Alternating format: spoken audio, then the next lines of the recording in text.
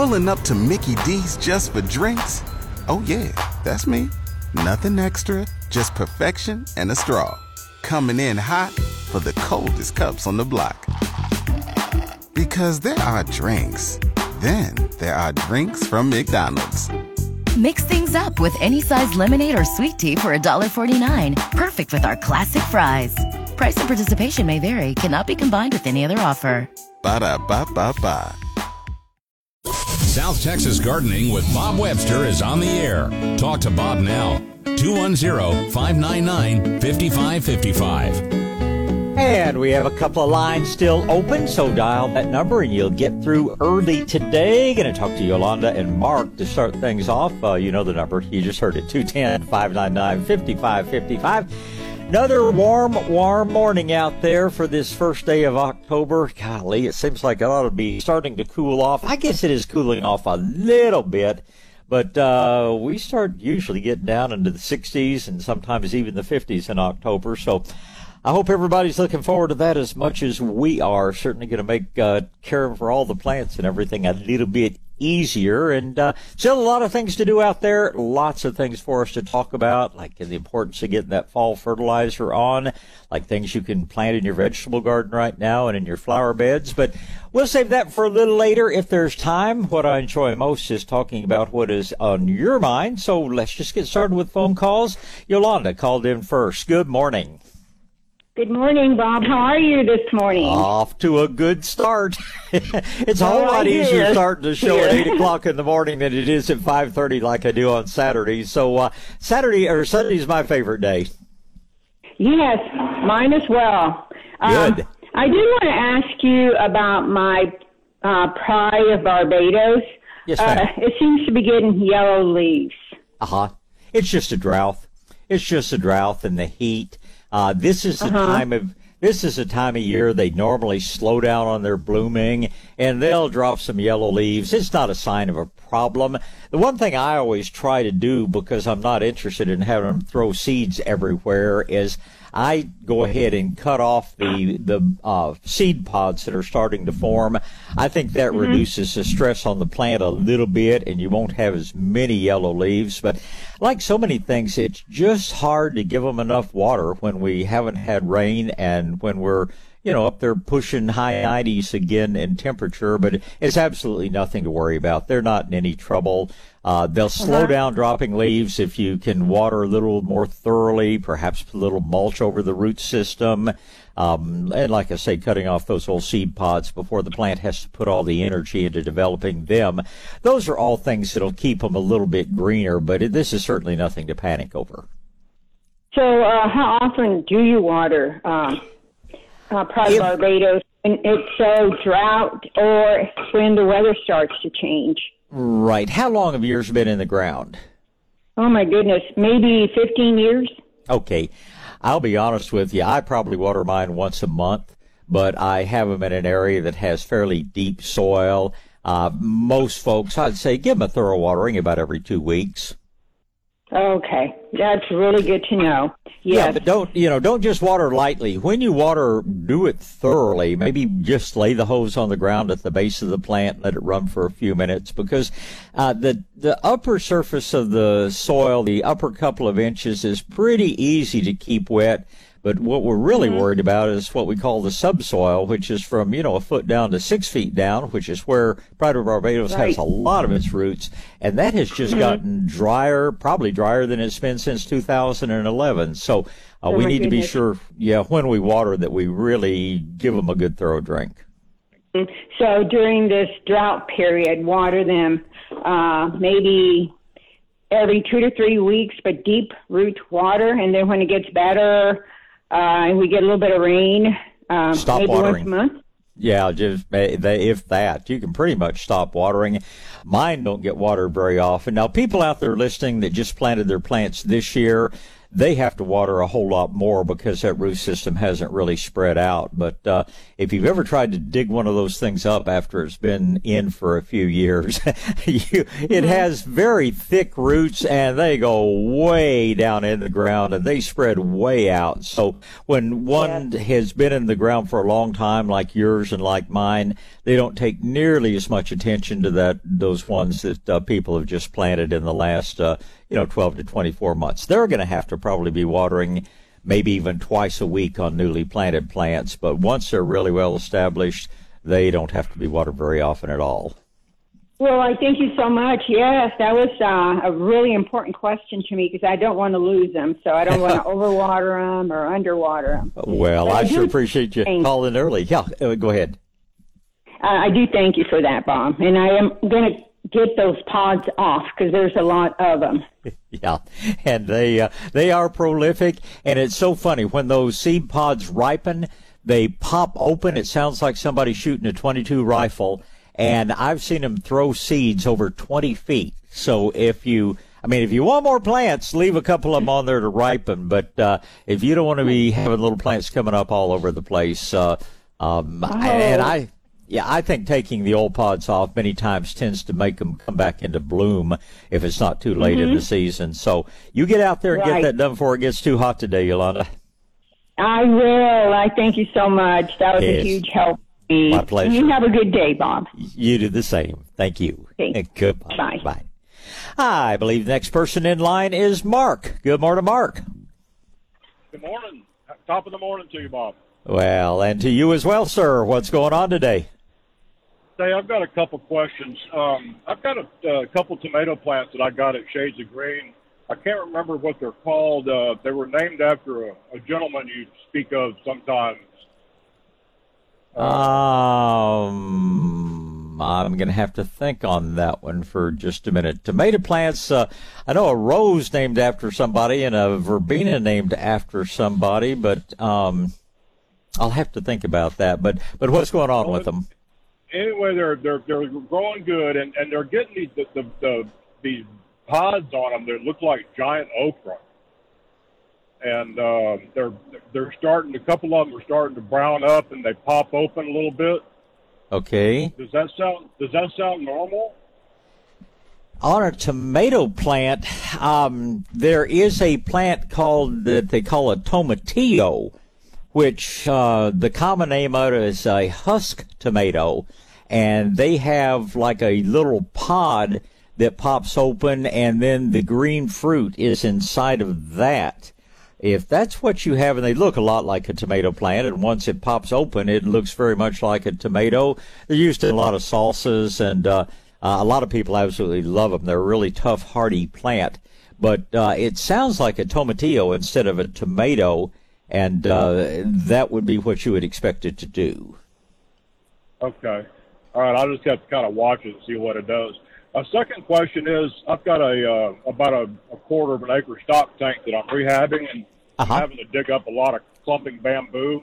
My question is, can I burn that bamboo once it's dried up, or without fear of any kind of contamination of anything else? Or you're not going to contaminate anything else, but man, as dry as this country is, be sure you wait until we've gotten some good moisture before you think about lighting a match. You're a country guy, you know all about that. But that's the one thing. I mean, drought is bad, but fire danger is just scary. It is so high right now, and I'm so thankful for our volunteer firemen and women that the fires we've had start, they've jumped on them and gotten them out before they got out of hand. But as you know, we've seen some horribly tragic fires all around the country, and the hill country's prime for a bad fire. But we just want to be sure that we're not the ones that started. Every time I start hearing that thunder rolling, I start getting nervous and say, man, I hope it's cloud to cloud lightning instead of cloud to ground lightning, because I just, last week I was blessed to spend a little time in Colorado and passed a pretty big fire that was lightning started. So do your part. Keep that grass mowed down. Keep the brush under control, and don't light a match unless you're in the middle of your pod. what I was going to do, what I'm doing is I'm getting it all piled up, and then once I get it piled up, I was going to, down in the center of my tank, I was going to dig down about 12 feet, where, 12 feet deep and about 10 feet wide and about 20 feet long, and put it down in this hole and burn it down there in the bottom of it. Oh, the burn pit's the best way to do it. And bamboo. I'm going to wait till we get some rain during the winter. Yeah, right. And of course, so whereabouts are you? I'm north of San Antonio. Okay, and I'm not sure how the Bexar County people feel, but where I live in Kendall County, when I am going to burn, I always call the police dispatch office so that all my neighbors don't start seeing smoke and going wild, and they really appreciate that. So if you're in an area outside San Antonio, call your local law enforcement officials and say, hey, this is such and such, I live at such and such, and I'm going to be lighting the fire and it'll be out before dark, and they will thank you very profusely. But there's nothing toxic in that bamboo. You're gonna leave a little ash in the bottom, which is going to make it a little bit more alkaline temporarily. But once you get some water back in that pond, you're going to have lots of algae growth. You're going to have the kind of growth that would remove any toxins that happen to be there. But, beyond just, some little bit of charred material, there's nothing in there that's going to be harmful to future fish or anything else that gets in that pond. Hope you get your work done, and I hope it fills up immediately thereafter. Yeah, I hope it does too. How does that clumping bamboo, how does it spread? I mean, how does it moved, to different areas over the past few years. How does it move like that? Yeah, all bamboos put out an underground rhizome, is what it's called. It's like a stem that goes maybe half an inch under the soil, and then it turns up and makes a new shoot coming up. The so-called clumping bamboos, which are the only ones that I recommend, the only ones we sell, it's called the internodal distance is very short. So that little underground rhizome only goes out half an inch or so, and then it turns up and makes a new upright stem. The so-called running bamboos, and people tend to call things that I can't say on the air those names for them. They may come up 20 feet away. They may come up 30 feet away. And I swear I've known people that had to move to get away from it, and they pay no attention to fences or anything else. And let's say running bamboo does not make for good neighbors, because they just want to take over the earth, and they're not that hard to get rid of, but you sure don't want them to get started. But the difference in a, quote, clumping bamboo and a running bamboo is just the length of that underground rhizome, how far it grows before it turns up to make a new growth up above and put down roots. Okay, I got you. Okay, and there are bunches. Well, it's always a pleasure talking to you. Get out, do a rain dance, and have a good Sunday. Okay. All right, you too. Thank you so much. Goodbye. All right, got some open lines. Give me a call, 210-599-5555. I get to talk to you for a moment about, let's see here. I've got to get over on the right page and see who is next in line to talk about, and that would be Medina Agriculture. And I love talking about Medina Agriculture because, well, gosh, I've known Stuart Frankie for so long, and I have so much respect for those good people. They just produce absolutely top quality products. Their products are natural. Some of them are certified organic. In my book, they're pretty much all organic by nature, but not everything is certified organic, because that can be an expensive process, and there are times that they use a synthetic product that is chemically identical to the one found in nature, but they just do it right. That's what they built their business around for the past 60 years, is working with the soil, supporting the life in the soil. Old Malcolm X used to say, we don't fertilize the plants, we fertilize the soil, and then the soil feeds the plants. And that's what Medina's known for years, and that's what they build their products around. They have products that are true fertilizers, like their Grow and Green, like their Has to Grow Plant and Lawn, like their Liquid Fish Blend. Plus, they have things that just build the soil, from their humates to their Medina Plus. And by the way, that's a great root stimulator and starter. It's something great to put in your compost pile as well. But Medina just makes quality products. If you want to see the complete list, go to their website at medinaag.com. You want to see their fine products, just go to any fine nursery or garden center that carries quality products. You'll see lots of things from our friends at Medina. South Texas Gardening with Bob Webster is on the air. News Talk 550 KTSA and FM 1071. All right, back to gardening, back to the phone lines. Don tells me we have Dan and Ted waiting. Dan is first in line. Good morning, sir. Good morning, Bob. How are you doing this morning? Off to a good start. Wishing it was a little cooler, but, it's coming. It won't be long before we're complaining that it's too cold, but I'm ready for about a 15-degree drop in temperature myself. How about you? Well, doing pretty well. Spent yesterday out mowing a pasture. I actually have a very small peach orchard about 7 miles south of Bandera. Okay. The peach trees are on a drip irrigation system, but even with constant watering, I lost about 5 of them over the drought this past summer. I just wanted your recommendation what I should replace those 5 trees with. Well, peaches are a challenge. They're also one of the most delicious things you can possibly grow. So if you want a hardier tree, you can switch and grow some pears. The hard pears, the Kiefer, the Orient, the Moonglow, Seckel. There are a lot of hard pears that can live 100 years. And once they're established, they don't take nearly as much work as a peach tree does. But to really enjoy them, you almost have to can them. And I love something you could just go pick off the tree and, take a big bite out of. So if you want to plant more peaches, there are a lot of good varieties where you are. You're going to be looking probably at about a 600-hour peach. And if you're looking for a real sweet white-meated peach, there's a real good one out there called Melba. I think it's actually about a 700-hour, but it should do fine for you. It's one they call a honey peach. That's just a really good one. John Fanick is a good yellow peach. La Feliciana is a good yellow peach.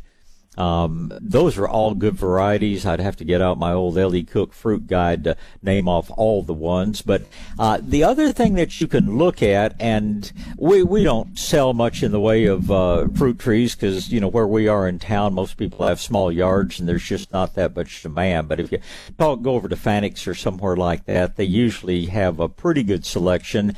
And they can tell you on the individual trees when their ripening time is. And if you plant carefully, you can have peaches that'll ripen in June. You can have peaches that ripen, all the way up to the end of August. So if you're enjoying your peaches mainly fresh picked, then it's good to have a number of varieties that produce at slightly different times. If you or somebody in your family really likes to can or wants to make a bunch of pies or something like that, then sometimes it's better to have a lot of peaches at one time, in which case you would plant several trees of the same variety. It's important to have more than one tree, but it doesn't matter whether there's more than one variety or not. Just there's enough difference from tree to tree that you will get the cross-pollination that you have to have. But planting a single peach tree is not going to yield you much fruit, but it sounds like you already have a bunch of them. And like you say, if you want all your peaches at one time, if you want to set up a roadside stand or something, then you plant all the same variety. If you want to enjoy them spread out over a period of time, just select your varieties carefully, and you can sure do that. Yes, sir. I have 6 different varieties out there, and I'm so afraid you're going to ask me for all 6 of them because I actually just pulled over the side of the road to talk to you. I have Florida King. I've got Texas Gold. The ones that I lost this summer were the La Valenciana that you just mentioned, and so I don't want to replace those. But you think the Melba would be a good recommendation for a brand name to replace those trees I lost? For a varietal name, it certainly would be. What you have to be careful of is you need to look real carefully at what they call the chilling hours, which is, how many hours below 45 degrees you get in an average year. And a peach tree will not bloom until it has fulfilled its chilling requirement. But once it gets up to the proper number of hours, it will bloom the first time we have a warm spell. And the problem with Florida King and, a lot of these very low chilling varieties is they were developed for areas that don't have very much winter.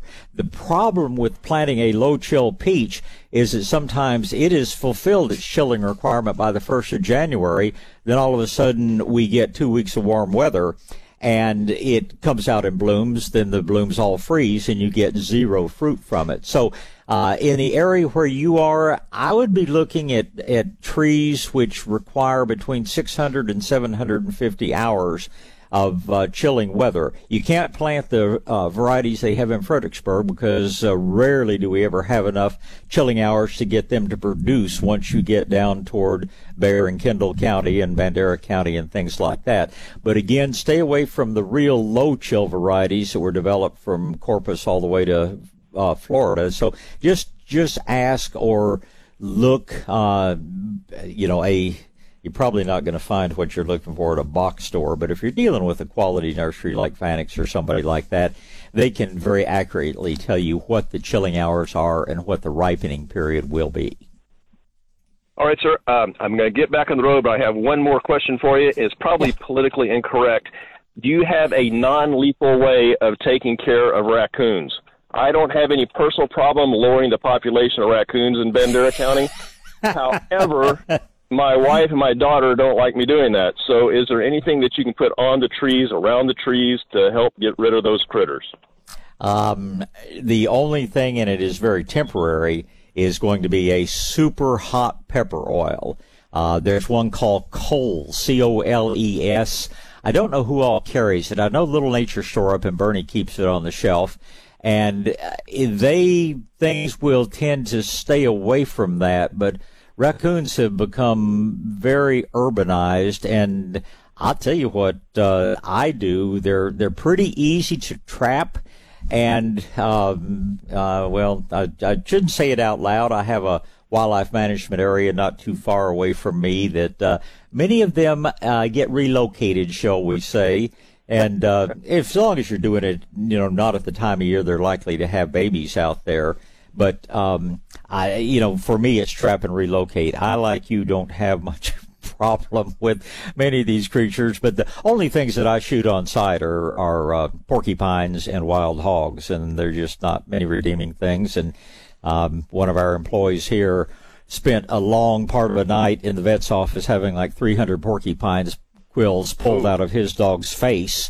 So those guys, I think even your sweet ladies would probably not object to. Just tell them you're protecting your pets and things like that. But raccoons, possums, armadillos, I tend to just find them a new home, and I tend to do it at a time of year that I'm not going to be taking mama away from babies and things like that. And I'll tell you, on raccoons in particular, dried fruit is, just get cheapest thing you can find at the grocery store, whether it's peaches or apricots or whatever.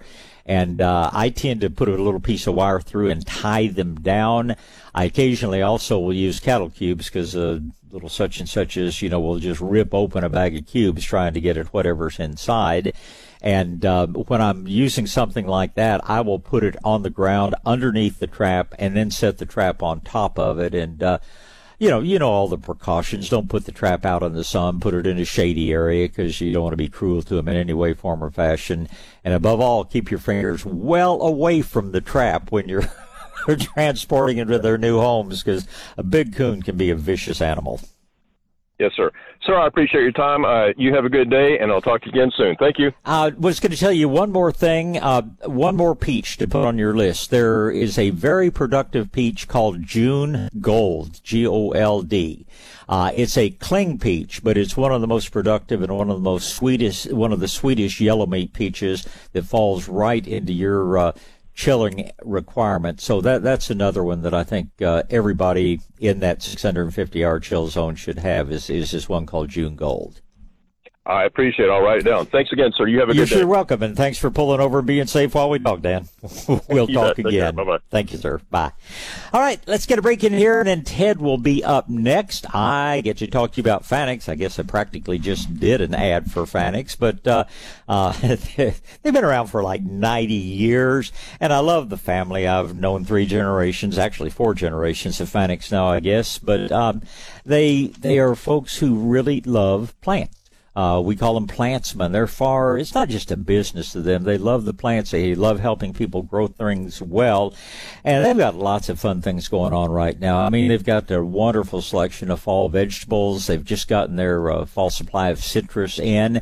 Just about everything you could imagine there. They're selling garlic and shallots by the pound at this point because it's time to get those things in the ground.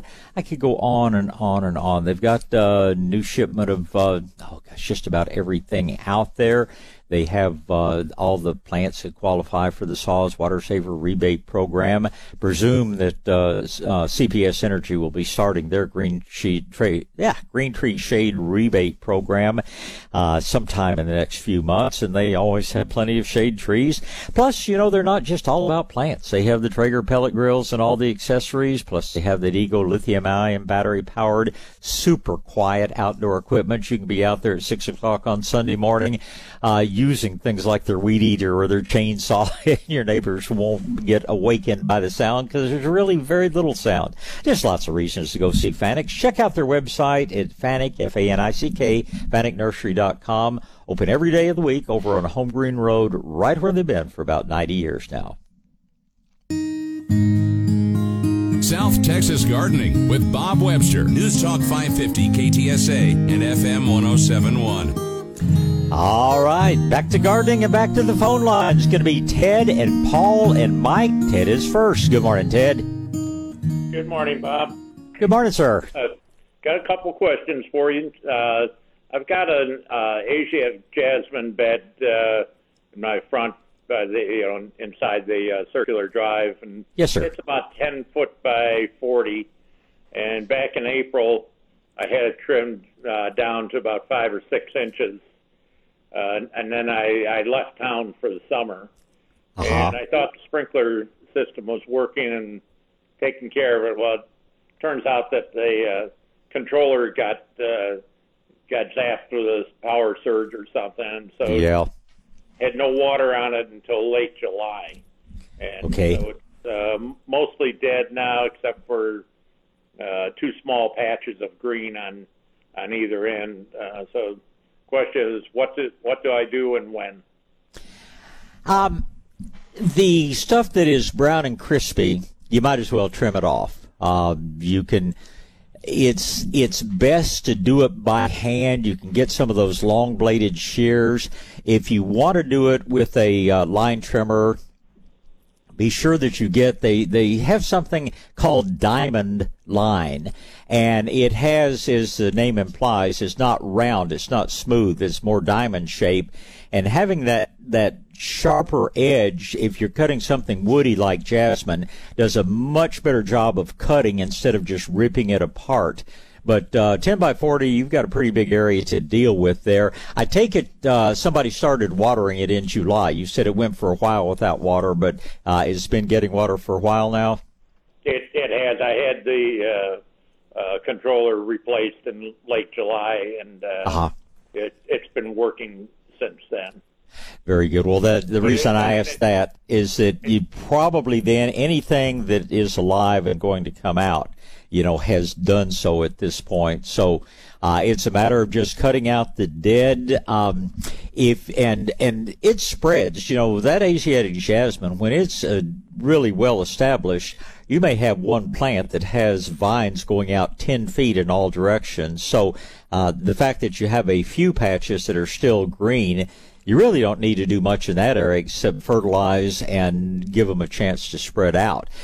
In the other areas, you can either go back in. I wouldn't spend the money for 1 gallon containers. I'd go ahead and get the less expensive 4-inch pots of Asiatic jasmine. You can plant more. Or you can view this as an opportunity to make it a little bit more interesting area and plant some drought-resistant perennials like Salvia greggii. Blooms all summer. It's evergreen, and it's, let's just say I've got some of it that I haven't watered in 3 months, and it still looks pretty good. So there are some other fun things that you could plant in there, from some of the different salvias to pink skullcap to a number of different lantanas to there's something called hummingbird bush and Nisacanthus. Blooms all summer with little bright orange flowers. So if you wanted something a little bit more interesting than just Asian jasmine, this would be a good opportunity to plant some sun-tolerant, drought-hardy perennials. But if you enjoyed having just a green Asiatic jasmine bed, fall is typically a good time to plant more, and there's certainly nice plants available out there. Okay, so fall is fine versus waiting till the spring. I just, I'm not stupid enough to do weather. I don't understand. And I know some meteorologists that actually are pretty good guys, but these clowns that do it on a day-to-day basis just have no clue. And some folks say we're going to have another cold winter. So I've never seen several cold winters happen in a row. Granted, we've had it 2 out of 3 years now, and Old Farmer's Almanac says it's going to be a cold winter, so just take your choice. If it looks like we're going to have a really severe winter, then that would be a reason to put off replacing it until spring. On the other hand, if you plant in the fall, you've got all winter for the roots to get established. It's going to take off and grow much more rapidly in the spring than it would be if you wait till spring to plant. And you can always cover it up with some mulch, but it's, gardening is a gamble, whether it's your landscape or whether it's your vegetable garden. And it's certainly possible if we have a winter as cold as we did 3 years ago, or even as we had early in this past winter, it could damage things that you planted in the fall.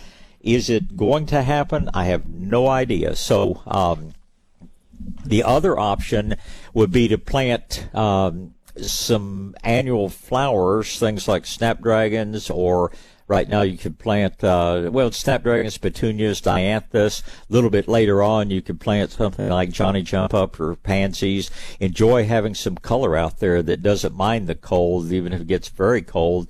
And just enjoy having some flowers in there for the winter. And then when they start dying out in the spring, then you could replant your Asian jasmine then, and give you a little time to think about just how you want that area to look. I guess I'm just the eternal optimist, but sometimes when things in my yard fold up and die for one reason or another, I always stop and think real hard about whether I want to put the same thing back or if there might be something better. So that's the position in which you find yourself. I can tell you how to do it, and I can tell you what you can plant, but you and your family are going to have to decide what you want to have it look like out there. Now, I put a couple of abelia shrubs in near the house where I lost a couple pittosporums in the freeze 2 years ago, and those I just got them in.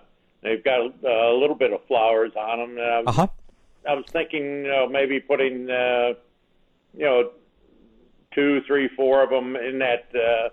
Among the jasmine there, like you said, make it a little bit more interesting. Well, it would make it more interesting. I'm just, want to be certain that you're not blocking your view so you safely get in and out of the driveway. So that's the problem with abelia, especially the compact forms. They grow about 4 feet tall and they spread out. They're absolutely gorgeous, but you can't see through them. So just keep that in mind. You can also plant something like a crepe myrtle that's going to have bare trunks. If you plant one of the medium-sized varieties, it's going to get 10 or 12 feet tall. It's going to give you lots and lots of flowers, but again, you can prune it so the trunks are bare up for the first 5 or 6 feet, and that gives you lots of color, lots of growth without limiting your vision. So there are just a world of different things you can plant out there. I love abelias.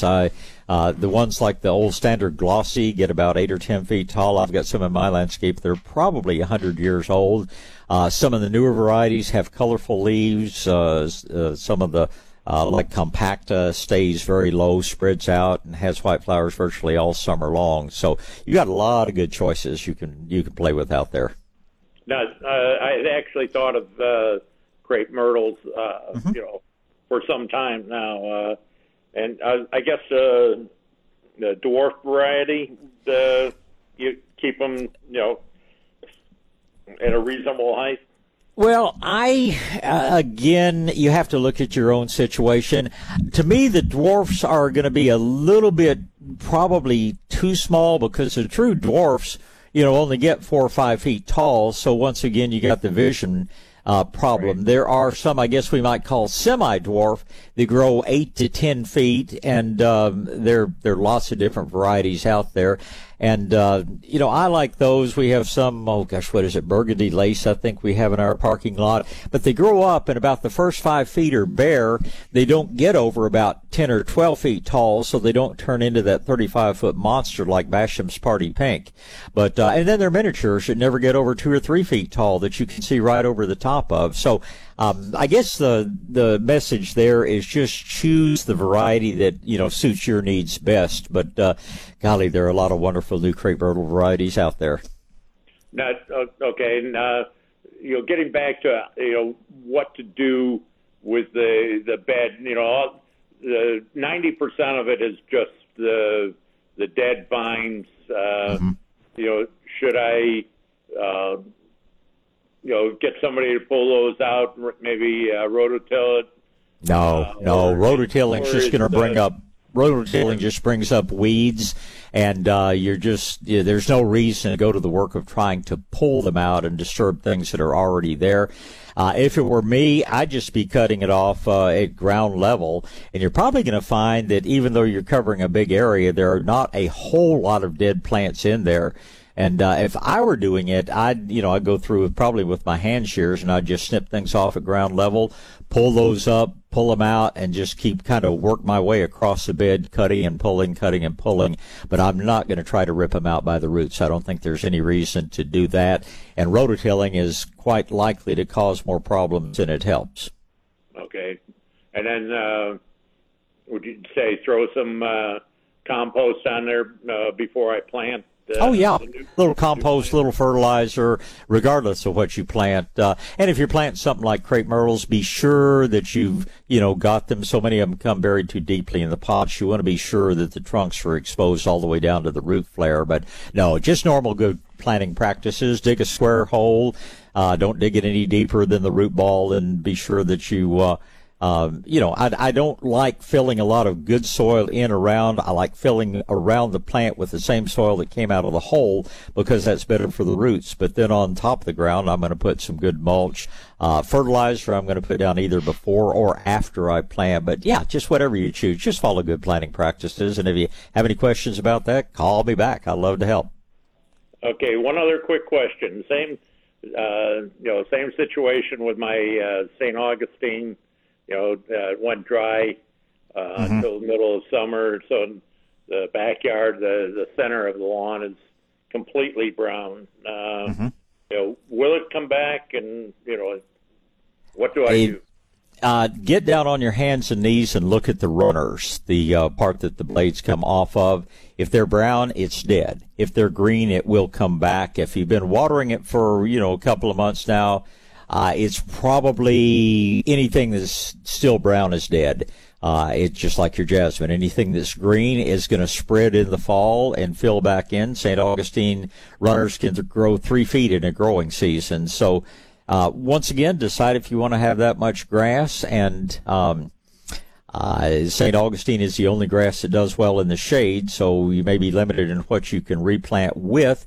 If it's a real sunny area, you can go with Bermuda, which brings its own set of problems, but which is more drought tolerant. So it's just, there are just a lot of decisions to make. The most important thing is just how you use your landscape and what will be most pleasing to you and your family.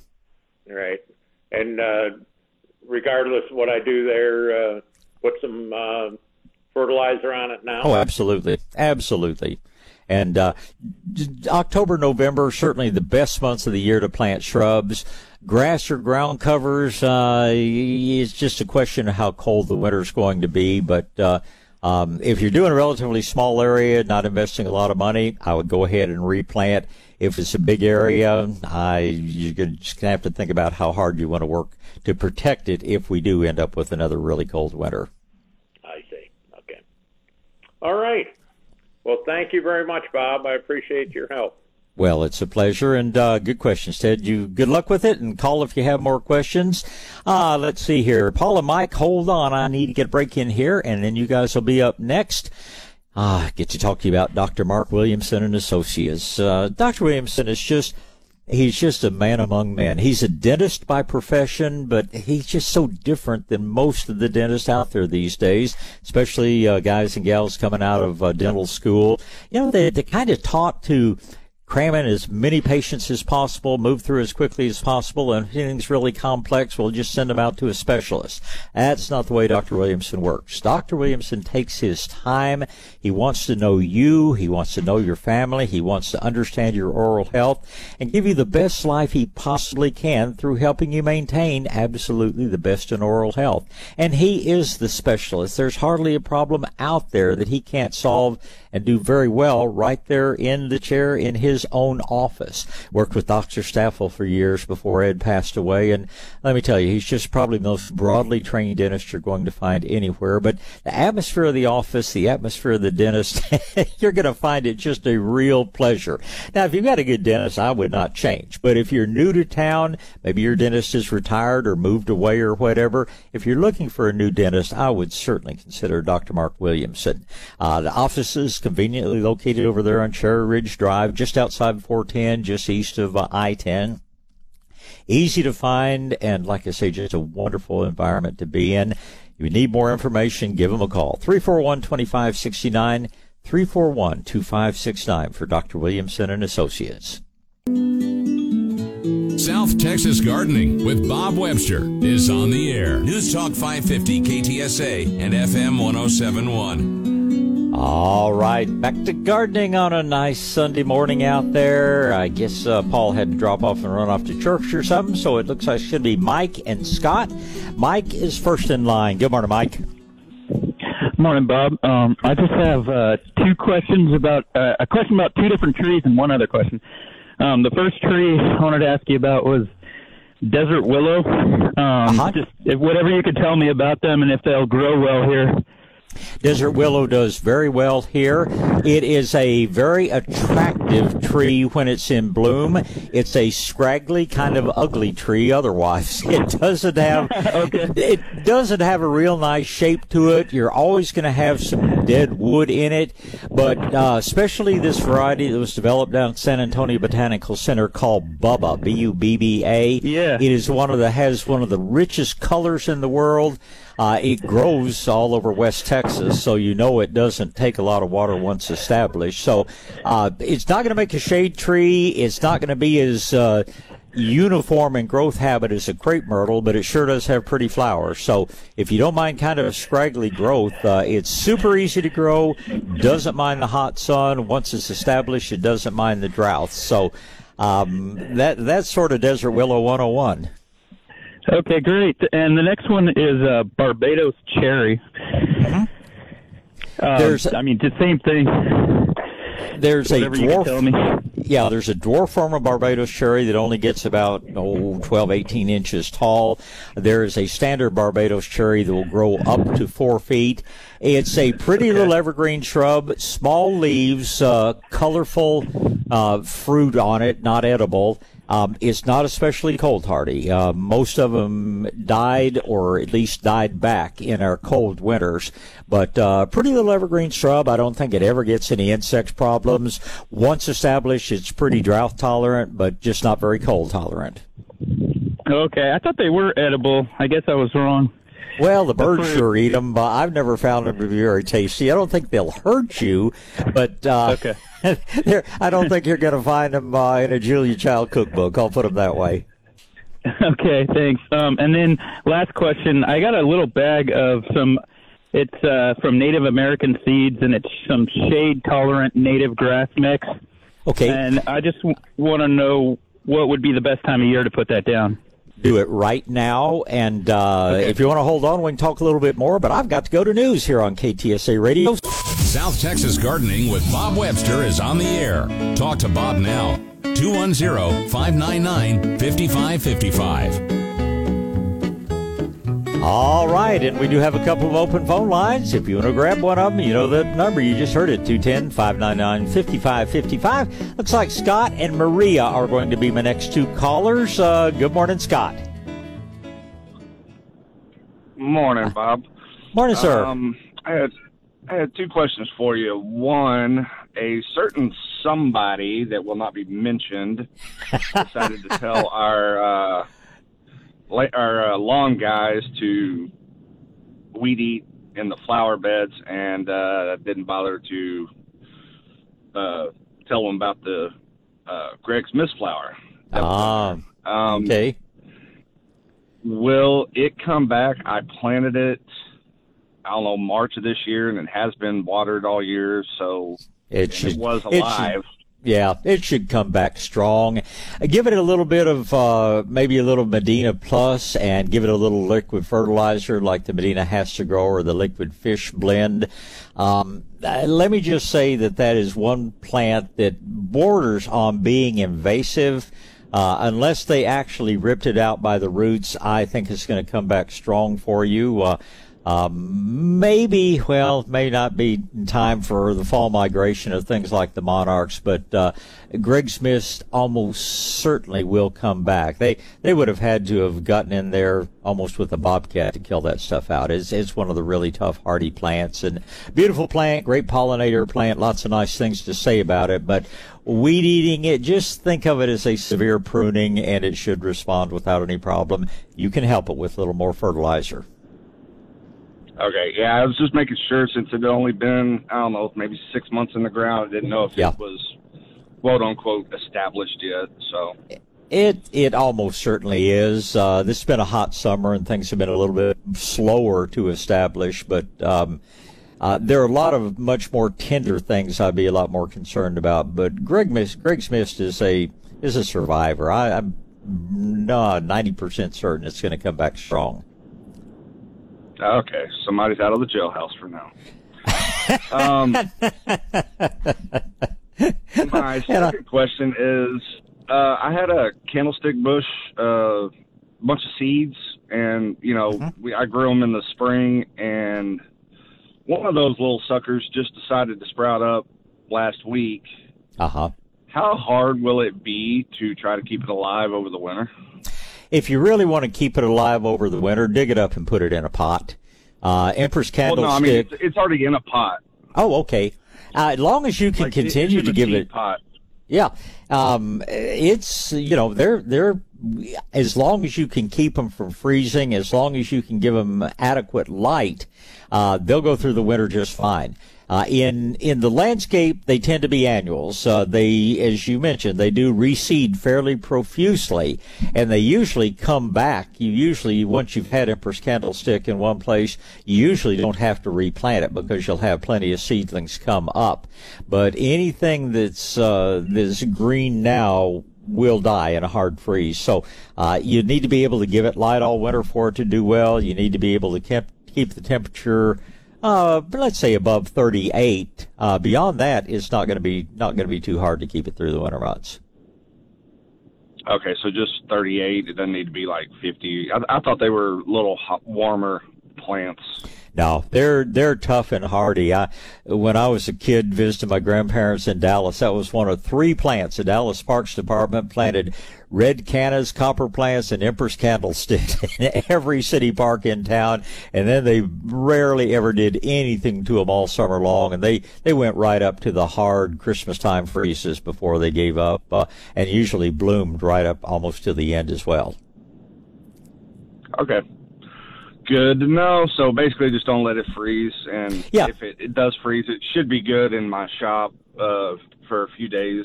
Hopefully it only lasts a few days. And just keep it in the brightest place you possibly can. Best thing, of course, is to move it in and out because there's nothing like that direct sunlight.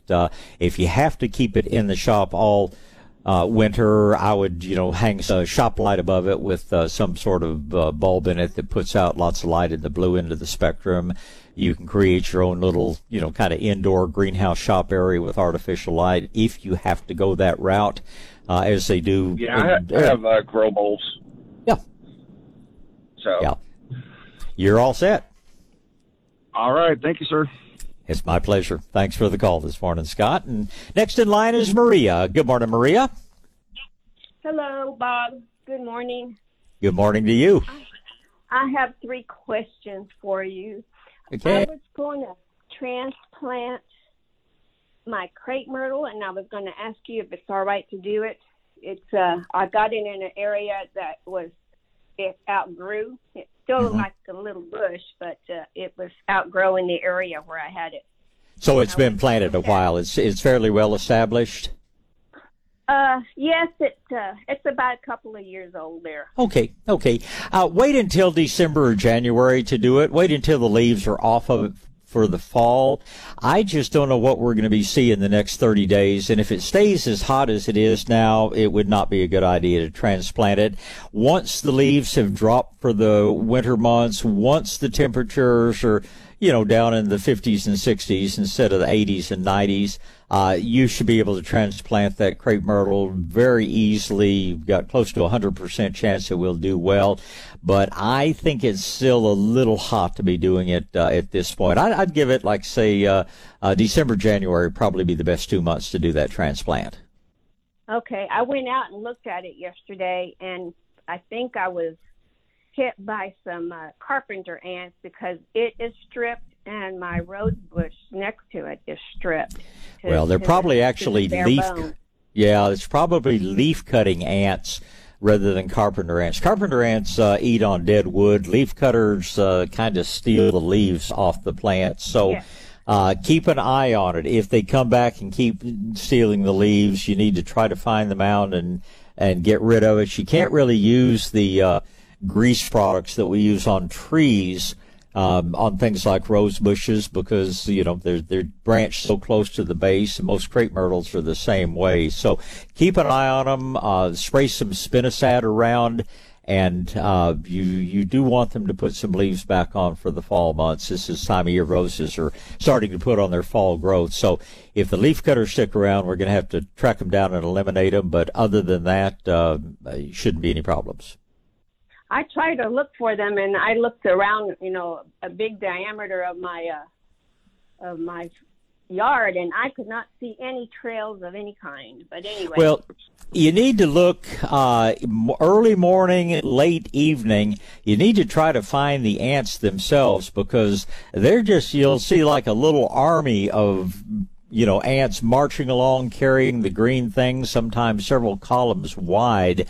When they're actively taking the leaves off, they're not hard to find. But, of course, once they've stripped the leaves that were on there, they're going to move on to something else. So keep an eye on the plants. If the plants, and the plants should start putting on, more leaves, especially with it getting just a little bit cooler. But look at the right time of days, which is going to be in the relatively cool morning, the relatively cool evening. If they're out there, you will see them, and you can follow them right back to their colony. They form a mound that has several entrances. If you find that they're still active, let me know, and we'll go over how to try to get rid of them. They're tough to kill. Okay. And my other two questions was my cannas. In the spring, they bloomed beautifully, and then I deadheaded them, and then I haven't got a single one. Once you deadhead them, do they not rebloom? Depends on the weather. And this has been a hot summer. Typically, they will rebloom almost all summer long. But this summer, there are a lot of plants that plants, as you've probably heard me say, have what we call a compensation point, and that's how much energy it takes just to stay alive. Anything above that point that they have left over in energy, they put into growing and blooming. The compensation point for cannas was so high this summer that they were just doing all they can to survive the heat. As it cools off this fall, you may get some more flowers, but this summer they were just doing everything they could to survive, let alone bloom. Okay. And my other question is concerning my sycamore tree. There, I planted 3 trees. 2 of them were sycamore and one was a Mexican something, I can't remember. And it just dried up and died on me. And I was really watering them. And then my sycamore, one of them is doing good and the other one is hanging on. And the bark of the tree is like, it's all cracking and drying. It's not. Yeah, that's called exfoliating. And a sycamore will pretty much shed all of its bark every year. So that's not any concern at all. Just be sure that you're not watering. You don't need to water, real often. But when you want to water very, very thoroughly. The one thing you can do that will help any tree or any shrub is go out, and you can do this 10 times a day if you like. Put your thumb over the end of the hose and just spray up and down the trunk and the lower limbs, especially on small trees like that. They will absorb a great deal of moisture directly through that weird bark. And that'll help get them through the rest of the summer. They'll spend the winter growing roots, and then you should have a real strong burst of growth next spring. But sycamores do take a little bit of supplemental water. That's the only hesitation I have in recommending them widely, because they're probably our fastest growing, reasonably good quality shade tree. But it's been a hard summer on. We've got, a number of them planted around the nursery here, and they've dropped some leaves. They've struggled a little bit, but they'll be back strong. But just in the meantime, since yours are newly planted, every time you think about it, pick up your hose and just spray up and down the trunk and over the limbs. And every few days, check the soil. Wait till it gets dry, about 1 or 2 knuckles deep, and then water them very thoroughly. I've been doing all that. Like I said, this one is the bark looks really weird. It's not shedding its skin like normal, because the other one is doing it. But this one it looks like a normal tree's bark, all crackly. Uh-huh. Like it's decaying, like it's dying from within. Take a picture sometime and take it by a good nursery and let them take a good look at it. Sycamores, they're pretty tough and hardy, and if they have any problems, they tend to grow through them pretty well. An old mature tree will develop some very calloused looking bark on it ultimately, and in a good season, sometimes the sycamores grow so quickly they actually split the bark. You'll have vertical splits up and down the trunk. So if in doubt, take a couple of good close-up pictures and go by a good nursery. Fanick's or Comcius, Shades of Green, or Guys of Rainbow are pretty good. And actually seeing what the tree looks like be a whole lot easier to give you an accurate answer on that one. It like you said, they did grow really fast, and they did do the split thing. The split. And I'm really worried about them. But okay. Thank you for your help. Well, it's always a pleasure, and you get out and have a good Sunday. And as long as the sycamores are putting on new growth, I have no problem with them. The newest growth on the tree still looks green and good. Ours and most everybody's have probably dropped a third to half their leaves this summer, just compensating for the heat and the drought. But the great majority of them are going to come through strong and should put on a very, very good burst of growth next spring. And I'll keep you posted as we go through the winter, see what the moisture is, and see what we need to do. So get it and have a good Sunday, and know that I enjoy talking to you always. Donna, we better get a break in here. We'll be right back and get on with the phone calls. South Texas Gardening with Bob Webster. News Talk 550 KTSA and FM 1071. All right, back to gardening. It's going to be Gilbert and John and Omar, and Gilbert is first in line. Good morning, sir. Hi, Gilbert. Good morning, Bob. Morning, sir. How are you today? Oh, fine, thank you. Good. Another day, another dollar. A million days. What have you got? There you go. I just want to ask you. I have a couple trees, a kumquat tree and a avocado tree. Okay. And they for some reason they're just the top leaves are turning like pale, and even the kumquats are coming out kind of pale. Mm-hmm. It's partly due to the heat. It's actually probably a mineral deficiency of some sort. Both of those trees, in fact, everything in your landscape. You can get a small bag of a product called Azomite, Azomite. There are other things out there. There are products like green sand and all that don't change the leaves that are on the tree, but the new leaves will come out greener. But we found with the Azomite, even the leaves that have turned pale tend to turn back a dark green color. We've used it very widely on periwinkles and a number of other things. So I don't think this is a real serious situation, but if you want to green it up with a non-toxic product, and how big are the two plants? Well, they're maybe the kumquat. I still have it in a pot. It's like maybe 3 feet high. Okay. And it gives me 2 to 3 times fruit every year. Oh yeah, Yeah, that's a nice thing about kumquats is they can produce literally 12 months out of the year. A tree that size, you probably don't need more than maybe half a cup of azomite around it. And I just get in the habit of doing that about every 5 or 6 months. Like I say, it's not really a fertilizer. It's sort of a vitamin mineral supplement. And it has taken care for us. It has done a better job of greening up things that have had a little bit of yellowing than anything we've ever used before. Okay. Azomite. Okay. Yeah, azomite. Azomite. Okay, azomite. And I've had my peach trees. I've had them for at least 8 years. And every year they bloom real nice. Leaves real green, and then in spring with a whole bunch of little flowers, white flowers. They flower, and then they just fall off. Every year, they never give any fruit. I don't know what's going on. They should actually be pink flowers rather than white flowers. Plums tend to have white flowers, but a lot can depend on the variety of peaches. I was talking to a caller a few minutes ago about one of the problems with a lot of what we call the low chilling varieties is that they tend to bloom too early, and then we get a little frost or something, and the little fruit just gets frozen and never develops.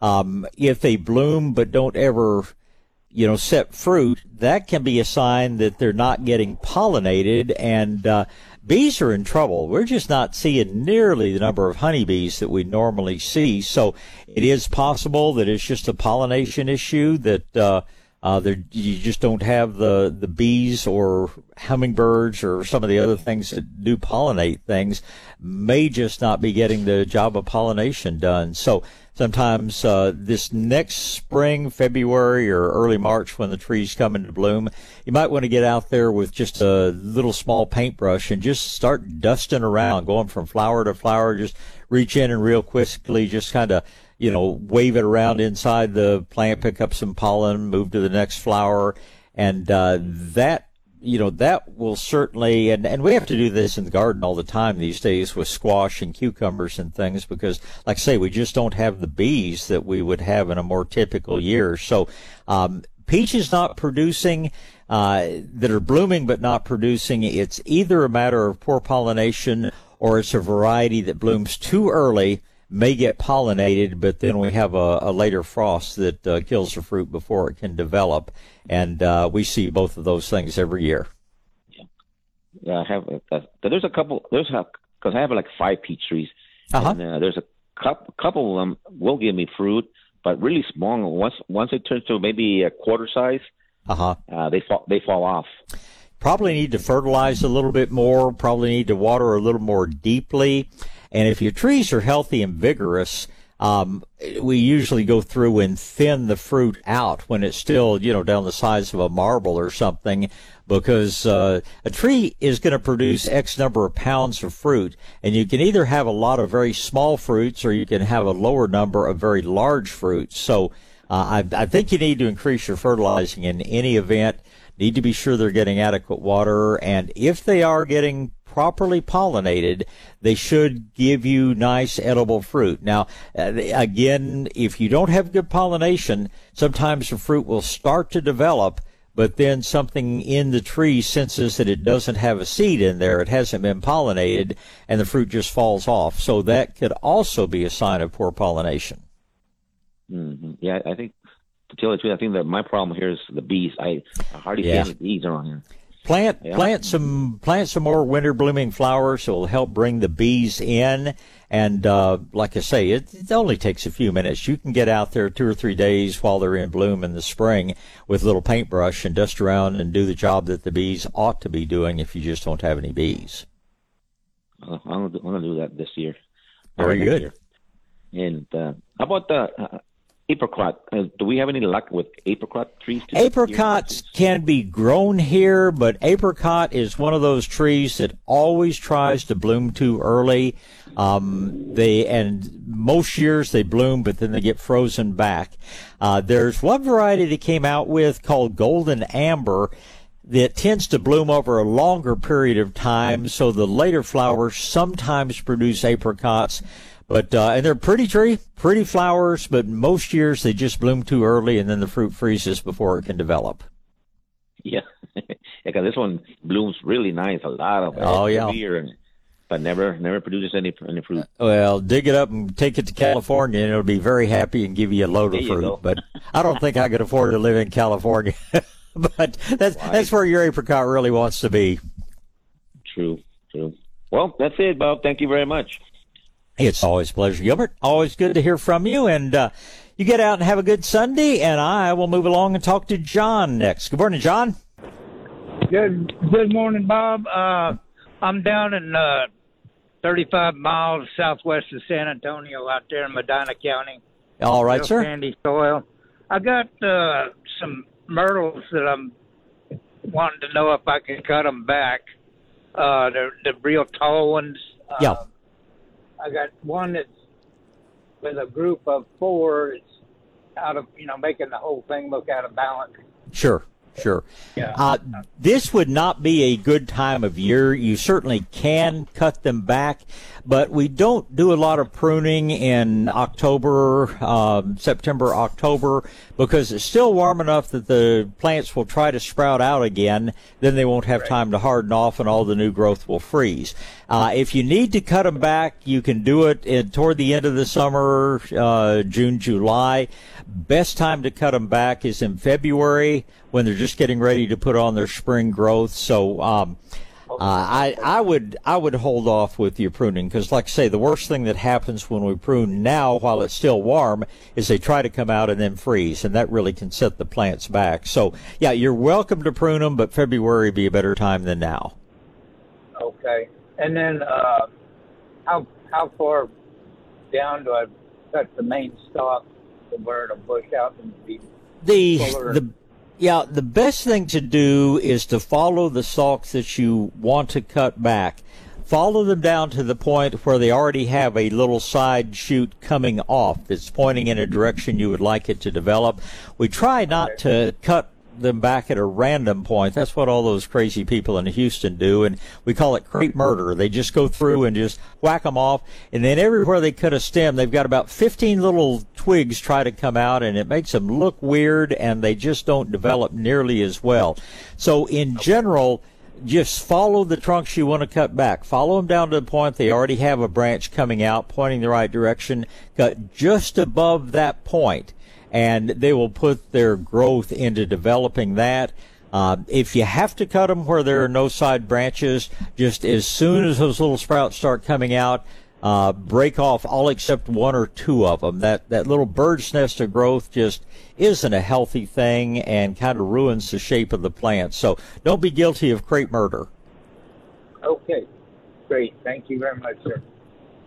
That get them all? Yes. You get out and have a good Sunday, John, and we will talk again. My pleasure. Looking at that clock, Omar. Hang on just a second. We'll get a break out of the way, and you'll be next. South Texas Gardening with Bob Webster is on the air. News Talk 550 KTSA and FM 1071. All right, back to gardening and back to the phone lines. It's going to be Omar, Nancy, and Robbie. Good morning, Omar. Good morning, Bob. How you doing? I'm off to a good start. How about yourself? The rainwater tanks are full. Grass is green. Cows are happy. We're doing all right. You're either delusional or you're somewhere other than I am. We're on the western edge of Live Oak County, and we've been getting little rains every other day. It is something else. That's fantastic. Well, just send it our way when you get enough, and it sounds like you're doing well. I'm jealous, but you deserve it. You're a good gardener. Glad things are happening right. Yeah. First question is the asparagus that I started this spring. It's in a 225-pound molasses tub, and some of them are, in that 2-foot length, and they're folded over and growing down the side. Do I need to trim that? They're real young, but do I need to trim that, or do I need to let it go for a year? Or? the more green it has, the more energy it's storing in those roots for next year's growth. So anything that's yellowed or brown, yeah, snap that off. But anywhere you got green foliage, the plant's doing its job of absorbing the sun's energy and converting it into chemical energy. So I would leave your pruning shears put away. Now, once it freezes this winter, by all means, cut it back to 1 inch tall. If we have a winter where it never freezes, about the 1st of January, cut it back to 1 inch tall and force it to put on new growth. But right now, don't do a thing except just fertilize and water. Okay. I was going to cover it. I can move it. I was going to cover it and keep it from freezing this winter. Is that something that needs to be frozen back, or? No. Well, you are going to have to at some point, cut it back just above ground level, because the part we eat, of course, is the new spears that come out. Technically, the longer it stays green in the fall, the more nutrient it stores up. But in reality, as it gets cooler, as the days get shorter, I suspect you're a busy man, and as much as you've got to do, covering your asparagus would be the last thing I would worry about doing. If you're bored just looking for something to do, yeah, find a way to protect it and keep it going up till the 1st of January. But you'll be the only guy I know that does that. Gotcha. Okay. And my mom had a little house built this year, and we're trying to figure out what to do yard wise. And she's got it's just bare dirt and growing weeds and a little bit of brush right now. But we're clearing off this and that. Is there something, on before we're going to lay some sod? I think TIF 419 is what it is. And is there something I need to put on top of the ground before the grass comes in to lay that down, or just you can put out a little fertilizer? Don't put any compost on, because compost generates carbon dioxide, and new grass or anything else, we want oxygen down around those roots. We don't want carbon dioxide. So a little fertilizer, good organic fertilizer, would be the thing to put down the day before you're ready to lay the sod. But beyond that, no. I just moisten it periodically. Do what you can for weed control. If you've got a little push-pull hoe, just kind of get out there and snap stuff off. When do you anticipate you'll be putting your sod down, Omar? Well, I was trying to do it last month, and we hadn't got around to it yet. But we're just going to do a small area right now, and then work on more next spring. Well, if you're gonna, TIF is it's a great grass as long as it's full sun. TIF will be one of your best grasses you could, as far as hardiness. But if you don't get it done by the end of October, I put it off and do it in February. And as I'm sure you well know, the most important thing you're going to do when you put that grass down, other than I tease my friends that went to a certain university over east of us, that most important thing is to get the green side up. But, beyond that, the most important thing you're going to do is rent one of these water fillable rollers. And you're not trying to level it. You're just trying to take out the air pockets between the bottom of the piece of sod and the soil underneath. But rolling it is one step that many people forget to do, and then they end up with spots of the yard that are dead and spots of the yard that are green. So be sure and rent that roller and use it whenever you do get around to putting the grass down. Gotcha. Well, I poke fun at them too, and especially the state agency they're affiliated with. So you're not the state agency they're affiliated with are total nincompoops. Most, and as one of them told me, he said, "Well, you know what they call one of us 2 years after we graduate, don't you?" And I said, "What?" And he said, "Boss." So they get back at us a little bit, but no, I just and they're a land grant university. They live on donations they get from Monsanto and Peters and Scott's and all the guys that produce the stuff that's so detrimental to what they're supposed to support, and that's agriculture. So I'll get off that soapbox, but just as long as you and I are doing it right, we're leading the way with a good example, and I guess that's about all we can hope for. Yeah. And I'm going to be trying to plant Mexican lime or key lime today, and maybe get around to the Myers lemon, but the ground is just right now for digging. So I figured I'd take advantage of the day and do that too. Well, you can get the hole ready, but keep in mind that the limes are probably the least cold hardy of all the citrus. The lemons are hardier than the limes, but not as cold hardy as all. So if you're going to put them in the ground, be sure that you're ready to protect those guys. And if you have any more of those big molasses tubs, a lot of people will plant in that and then either use their fork or, a little roller or something to move them around. But Mexican lime is one that I would sure consider putting in a container that you can move it inside when we get real severe weather. Gotcha. Yeah. I the one that we had that the big freeze killed, I was real lucky. We had it 10 years or so and was able to protect it every year. But yeah, I call them margarita trees because they're the juiciest, best little limes. And kind of like the kumquats, they can produce year-round. So whereas like the lemons, you get lots of lemons, but they all come at one time. But you've got your day's work lined up for you. Hope the weather cooperates. And like I say, when you get tired of the rain, you just feel free to send it over our way. I will try to do that. Thanks, Omar. Have a great Sunday. Yes, sir. All right, let's see. Nancy's next in line. Good morning, Nancy. Yeah, good morning, Bob. Good morning.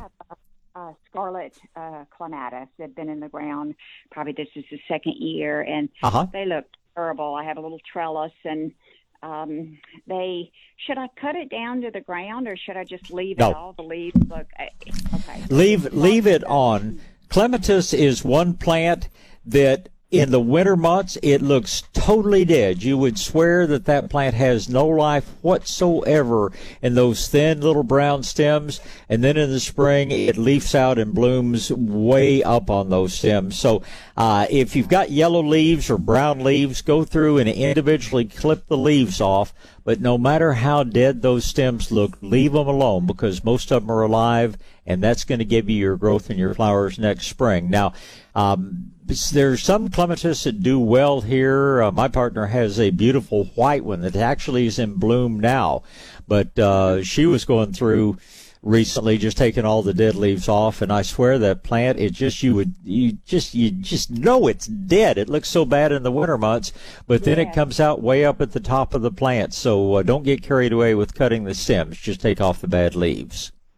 Okay, all right. I'll just leave it alone. I have two of them. And another thing, the amaryllis, they haven't bloomed. I planted them from a pot into the ground, and they have bloomed in several years. And I know with the drought and everything, they don't produce the leaves. And should I dig them back up and put them in a pot again? And what area do you live in, Nancy?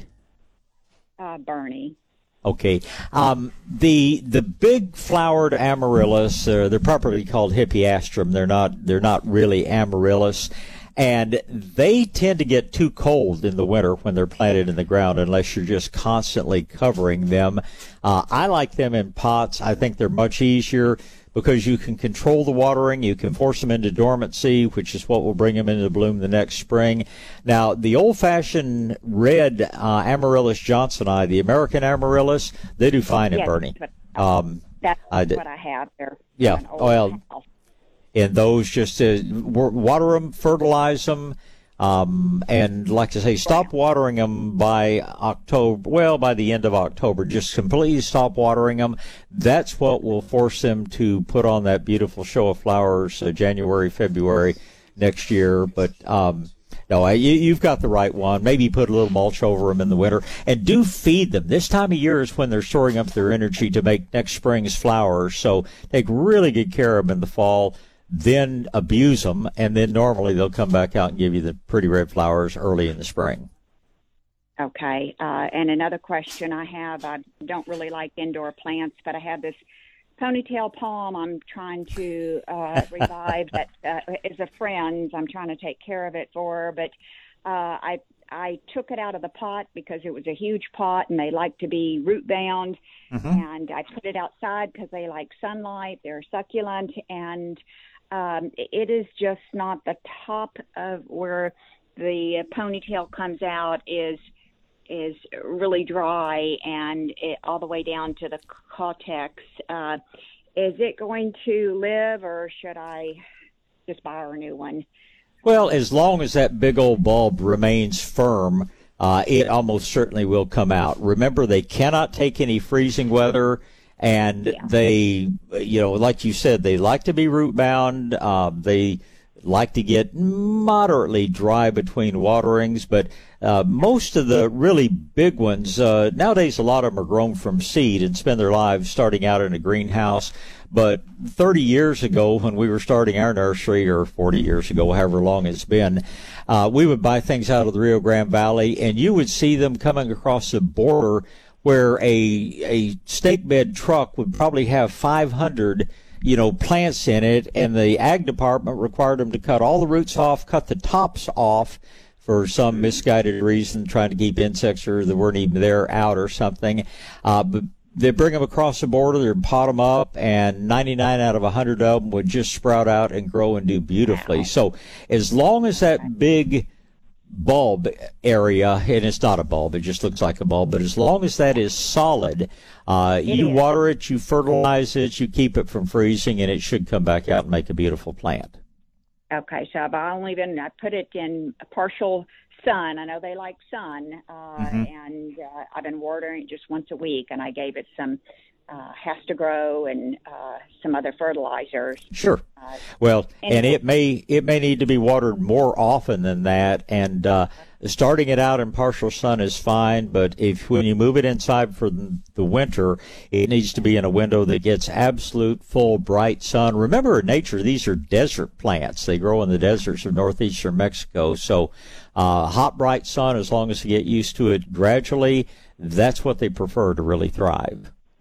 Okay. All right. I'm going to try to keep it alive. I just hope so. I think you will be able to. Okay. Thank you, Bob. You're welcome, Nancy. Thank you. Don, guess we got to get a break in here, and then Robbie will be next. South Texas Gardening with Bob Webster. News Talk 550 KTSA and FM 1071. All right, back to gardening. It's going to be Robbie and then Judy. So let's get started with Robbie. Good morning, Robbie. Good morning. How we doing? Off to a good start. How about yourself? Myself, good. Hey, I have a question. I have a pecan tree that's probably 40-plus years old. Okay. And all the leaves are brown on it. Okay. Is this in your landscape? Whereabouts is this tree? Right next to my house. Yeah. It's almost certainly drought. Pecan trees, it's like the ones that are planted in yards. They're kind of wimps in a way because they've always, gotten all the water they need. They really didn't have to spread their roots out a whole lot. I look on my own ranch, and the pecan trees that are along my creek have grown very beautifully, and now they're all brown because the creek dried up about a year ago and they have no water. The ones that are out in the field 100 yards away, they're totally green and beautiful because they were forced to develop a really widespread root system.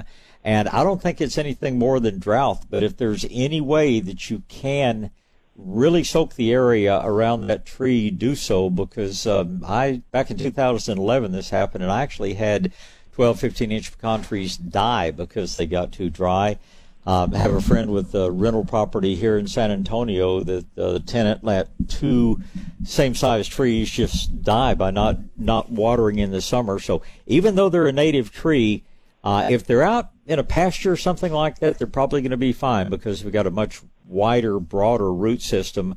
But in a landscape, if you stop watering them, they're really going to suffer. So they just don't get any diseases. They just don't get any serious insects. So it's pretty much just got to be the drought. Well, I watered a lot because I can't afford it. Right. So I really think the roots are out there, but I'm just really concerned if they still stay on the tree. Is that a good sign? Bad sign? Bad sign. Bad sign if they stay on the trees. I'll tell you what I do with some things around my landscape where I don't just have enough water to really water them regularly. My air conditioner, I have hooked up where it dribbles the water out the side. I've probably got 30 feet of pipe out there that divert that water around, and I've kept some, perennials and things like that growing and blooming without giving them a drop of my well water. And if there's any way that you can divert the water from your washing machine, divert the condensate that comes out of your air conditioner, that's good water and doesn't cost you a penny to recycle it, so to speak. Yeah, I have my washing machine going out on the backyard, but the problem is this tree's on the other side of all of that. Well, and in most cases, it's pretty cheap and pretty easy to, just put a hose bib or a connector with hose threads rather than pipe threads, and run a hose from where that water's coming out around to the tree. The tree really needs water, and I certainly understand the problems with drought restrictions and the cost of water these days. But I'm virtually certain that that's what you're looking at. It's just the trees getting too dry. If it was dropping leaves, I wouldn't be that concerned. But when they turn brown and stay on the tree, that's a sign that the tree is not doing well. Okay. Is there anything else I can, like the what is it? The sick tree treatment, with that? Sick tree treatment will help, but a good start would be to get a little bottle of this stuff called Super Thrive. It's in a little brown bottle, yellow label on it. It reads like snake oil if you read the fine print on it, but I've seen that bring back plants that I thought were dead. It's the greatest anti-shock material, that along with Howard Garrett's product that he calls Garrett Juice. The whole sick tree treatment program would be good, but in the short run, Super Thrive and Garrett Juice would be the two things I would try to put on the tree along with some water. And how often would I need to apply that? Oh, you probably need to water it now, if you can, every couple of weeks. You need to use the Super Thrive and Garrett Juice every 4 to 6 weeks. Okay. Oh, and I want to tell you thank you for your advertisement of Mark Williamson, the dentist. Oh, yeah. Isn't he a neat man? He is wonderful. If anybody is terrified of a dentist, he's the one to go to. Well, even if you're not terrified, he's a heck of a good dentist, and as you've discovered, a wonderful man, and he's got the best staff over there too, and just nice people. I stop by the office periodically just to say hi. Yeah, every time I go there, I think of that courtyard. I think, man, somebody should start a garden in there. Do they still have the tennis courts down there? I know that's at one point what they've done with it. Garden would be a much better use, in my opinion, but unfortunately, a lot of people don't agree with me there. All right. Well, you have a blessed day. You do the same. Sure appreciate it, Robbie, and thanks for the nice words. I'll pass them along to Mark next time I see him. Thank you so much. Okay. Bye.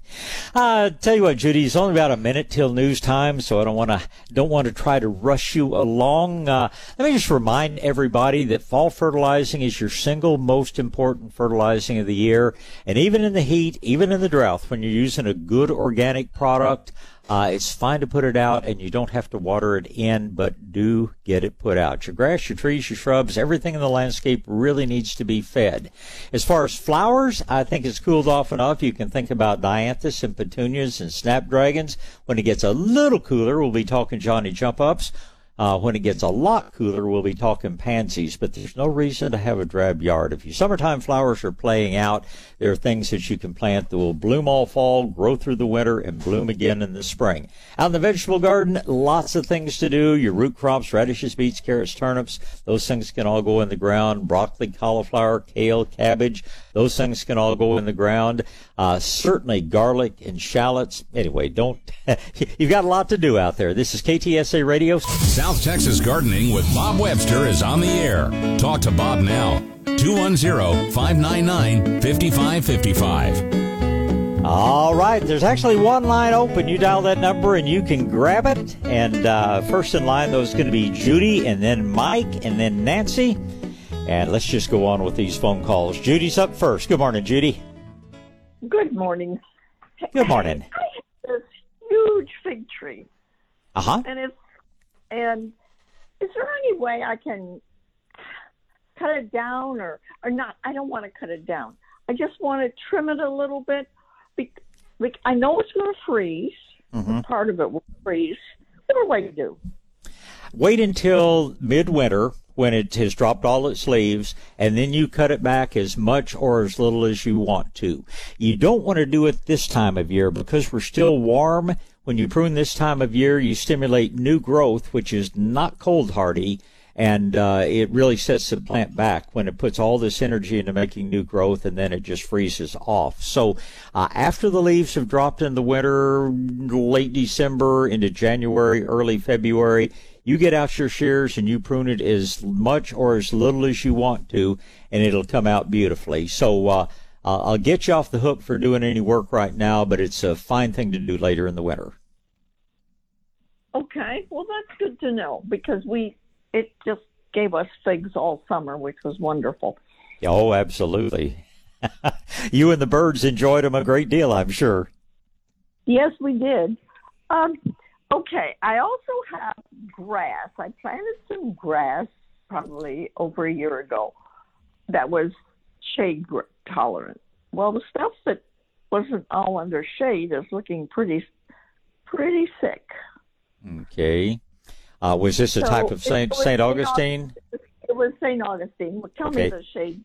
I remember. Okay. And I'll tell you the kind I planted without looking it up.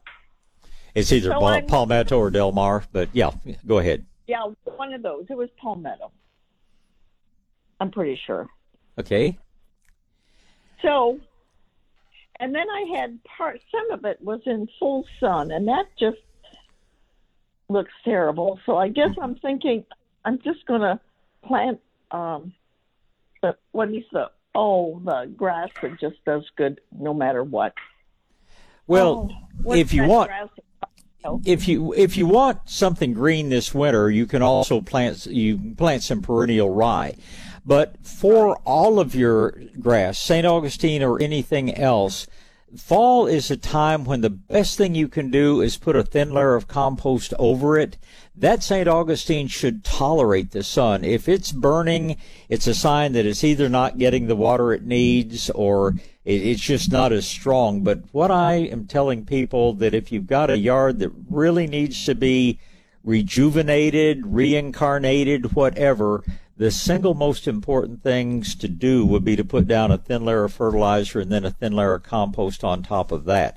If you do that now, I think you'll be amazed at how that grass will come out in the spring for you. But after this terrible summer, as far as the plants are concerned, top dressing and compost is just going to work miracles over the winter months. Okay, I think it will, but that one that's exposed to full sun all the time, I think I'm just going to change out the grass. You can do that if you like, but wait until next year to do it because, like I say, you feed this fall, you give it some compost. That grass, it can grow beautifully. Believe me, the places they grow it, even though it's more toward Baytown or Houston, where most of it comes from, it's growing out in full sun before they harvest it and bring it to you. So, like I say, judge how it comes out in the spring before you think about replacing it. That's expensive and that's a lot of work that I don't want you to have to go to if you can avoid it. I think you're going to be amazed if you do the compost and all this fall. If we get back to a little bit more typical weather, which means a little more natural rainfall, I think you may find it actually does just fine for you next year. Okay. All right. So, all right. Very good. And the other thing is my tomato I planted in August is looking kind of puny, but then there could be a reason for that too, but okay. Well, keep fertilizing, keep watering on your tomatoes. If they're big fruited tomatoes, they need to get some fruit set in the next few weeks. If they're cherry tomatoes, be patient with them. You'll have more tomatoes than you can eat in November and December. So what happens if I move it to a different area? Is it in a pot or is it planted in the ground? It's in the ground. Be hard to dig it successfully in this kind of heat. If it's little bitty, if it's only 6-8 inches tall, you could transplant that. But if it's grown, 2-3 feet tall, you'll kill it trying to move it. Okay, I kind of thought that, but I thought I'd ask. Well, I hope I'm saving you some work today, but I'll make some more work for you in the long run. But don't get out in the heat and be doing things that are not going to give you any return. And that includes ripping up grass and transplanting tomato plants. You put out the compost, you water, you fertilize, and things will get better. Okay, thank you. I appreciate. It's my pleasure. Later. All right, Judy, my pleasure. Thank you so much. Next in line is Mike. Good morning, Mike. Good morning, Bob, and please forgive the background noise. I'm in a restaurant. Lucky you, I'm hungry. Yes. Something you said a little earlier about the pecan trees, that if the tree just sort of dries up and the leaves stay on the tree, that like it's a goner or something like that? Well, it's not a good sign. If a tree browns and then drops its leaves, that's just what it's doing to cut down on the amount of transpiration, the amount of water that it's losing out through the leaves. When the leaves turn brown and stay attached to the tree, many times, most of the time, that's a sign there's a serious problem with the tree. Some of them survive, some of them don't. Okay, because on my Mexican sycamore that I planted about 6 months ago, it was green when I planted it, and it started, drying up with the intense heat we had and everything. And then we got that halfway decent rain about a month or so ago, and it greened up right away. More leaves started coming out, and now it's gone again. To where, the leaves died off. I'm not as concerned on your sycamore, Mike, as I am on a pecan. Because sycamores, they can go through this cycle, and sometimes they drop their leaves, sometimes they don't. Do get it some water. Do continue to spray up and down the trunk if you can. But, it's not nearly as bad if a sycamore does that as it is if a pecan tree does that or an elm tree does that. Yeah, that was my concern, that, that rule that you made about, if they stay on there, it's almost, it's not a good sign. I thought it applied to all trees. Well, there's an exception to every rule that's out there, and I guess the sycamore is going to be the exception to that one. Okie dokie. Thank you. I appreciate it, Bob. Well, always a pleasure. Thank you, sir. Bye-bye. Goodbye. Tell you what, Nancy, hang on just a second. Let me get a break out of the way here so we don't have to rush you. We'll be right back with more calls. South Texas Gardening with Bob Webster is on the air. News Talk 550 KTSA and FM 107.1. All right, back to gardening and back to the phone lines. It's going to be Nancy and Dennis and Carolyn. Nancy's first in line. Good morning, Nancy. Good morning, Bob. Good morning. Thank you. I have a question, which I think I already know the answer, but I have the tomatoes, and we spoke earlier in the spring, and I planted the wrong tomatoes in the wrong time, so it's the good old boys, undetermined. Yeah. And so they've been giving us tomatoes, but they're small. They're not growing, and they are turning red, but they're not growing big.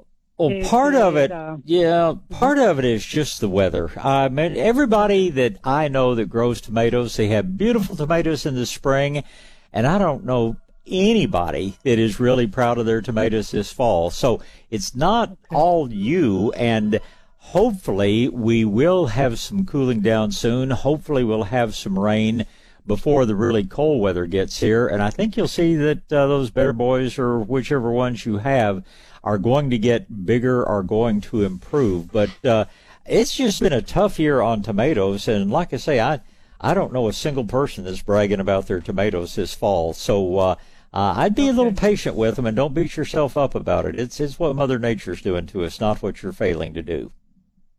Okay, so regarding the leaves, because the stalk is pretty thick and it's full, but the bottom portion, the leaves are brown. should I take off those leaves or leave them on? It's up to you. If you've got nothing better to do, trim them off and make it look a little bit better. But it's just kind of like cutting your hair. The plant doesn't really care. You're just cutting off dead tissue. So it will make it more attractive to take off those dead leaves, but it's not going to make it grow any better. Okay. And then for the first time, I think now I know what sticker birds are, and I have them inside my potato vine. And so I have to pull them out, but anything else that I could do to, prevent, I don't know, next year growing? Try to pull them before those this year's burrs, before they turn brown and get back into the soil. They're not that hard to control in a pot. It's going to be, put on your garden gloves so you don't get prickled. But in the yard, people that have been fighting sticker burrs, we tell them put on a layer of compost in the fall, and it really does a lot to take care of. But in your pot of potato vine, your best bet is just to carefully, water the vine first, because it's going to make the sticker burr plants easier to pull out and get the roots. But yeah, it's just, and believe me, in the beds here at the nursery and, flower pots, things like that, the blasted burrs, I guess they blow in or something. But on those, it's best to just pull them. But if you have any problem with them in the yard, little compost in the fall really takes care of them. Okay. All right. That does it for me. I'm really happy about what you told me about the tomatoes, because I was really, really... Well, you call me in 6 weeks or so, and let's see how much better they're doing.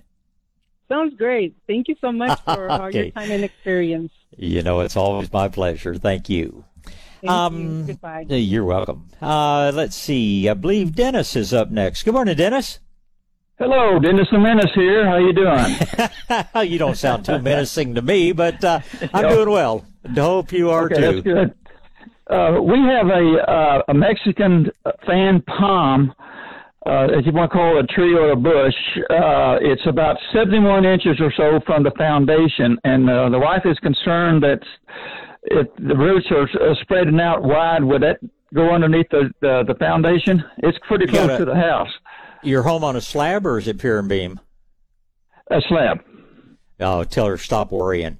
There's nothing underneath the slab that tree roots want. There's no oxygen, there's no moisture, there's no nutrient.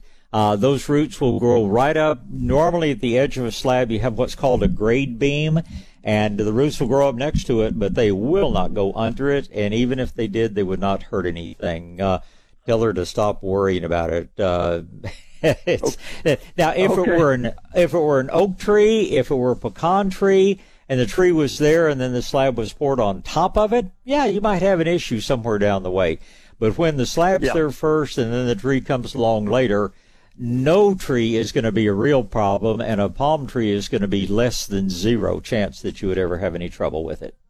Well, that's good to hear on that. But we've been in the house about 50 years, and we do have a huge pecan tree at the driveway, really close to the slab, and the slab's starting to buckle up. So, before you get too carried away with anything, and it would not surprise me at all that a pecan tree could mess up a driveway, but the chance of going under the house of your slab is really pretty minimal. And if you get really concerned about it, find an arborist who has an air spade. I highly recommend a company called Etter, E-T-T-E-R, Etter Tree Care. Matter of fact, we're going to have to get them out here to the nursery with an air spade to uncover a tree that we've discovered has girdling roots. But they can go right along the edge of your slab. It's an interesting piece of equipment. I understand it was actually developed by the Army to uncover landmines without detonating them, but you don't have that. But it enables them to blow the soil away from the base of the tree. And I've seen pictures. Ed sent me pictures before of where they've gone along a foundation where people really concerned blew all the soil away. And man, there's a mass of roots up against the foundation, but there's nothing underneath, and they're not causing any problems. So the way to deal with that, if you're really concerned, is get a good arborist with an air spade to uncover that area. If there are any roots that potentially might be a problem, they can cut them at that point. But it's still highly unlikely unless that pecan tree is older than the house. And if there were some roots, Oh, go ahead. If there anyway, the pecan tree's been there when we moved in the house. We've been here 50 years. Of course, it's grown quite a bit since we moved here too. So, well, what's the name of that company again? Oh, it's Etter, E-T-T-E-R, Etter Tree Care. Etter Tree Care. Okay. Yeah, and if I'm going by memory, but I think it's right. Now let's see, it's 684-TREE, 684-8733. Google it to be sure. Or I'm sorry, 654-8733. It's been a while since I dialed that, but Etter Tree Service. Okay. Yeah, they're very, very reputable, and they're always busy, so it may take them a little while to get to you, but they're good. They're honest. Ed's extremely well trained, degree in forestry, and also good company to know of. Okay, well, thank you, Bob. Sure appreciate it. You have a nice day. You do the same, Dennis. It's a pleasure to hear from you. Thank you. Right. All right. Bye-bye. Don, I guess we better get a break in here, and then we'll talk to Carolyn. South Texas Gardening with Bob Webster. News Talk 550 KTSA and FM 107.1. All right. Looks like we're going to talk to Carolyn and Susie and Cindy. Carolyn is up first. Good morning, Carolyn. Good morning. Good morning. I'm in the Fort Worth area. Okay. I'm wondering if you have a brand or something of beets and turnips to plant. I've planted turnips a couple of times, and I get tops but no bottoms. And I'm thinking they put the seeds in the package that had just the tops, turnip tops or something. Well, in all honesty, most of the time with turnips, it's a sign that they're not getting thinned out enough. They don't like to be too close to their neighbors. And the old purple top, oh, golly, I'd have to think hard. It's been a while since I grew turnips. But with turnips, they just have to really be spread out, like 4 inches between plants. Otherwise, they will be all tops and no roots. Okay, and that's probably what happened, yeah. Yeah, and the same thing is true with beets. Now, with beets, there's one called Detroit Dark Red that is one of the best of the bigger red beets. There's another variety called Chidori, Chidori, and they're multicolored. Some of them will be yellow, some of them will be almost pink, some of them will be red. The red. Yeah, Detroit Dark Red is going to be hard to beat on that one. But with beet seeds, normally that it looks like a little burr of some sort. That's normally the capsule the seeds are inside of. Normally there are 4 seeds inside of what you would think is one seed. It's not practical to try to break them open and get them out, but it's important to realize that from that one little spot you may have 4 plants come up.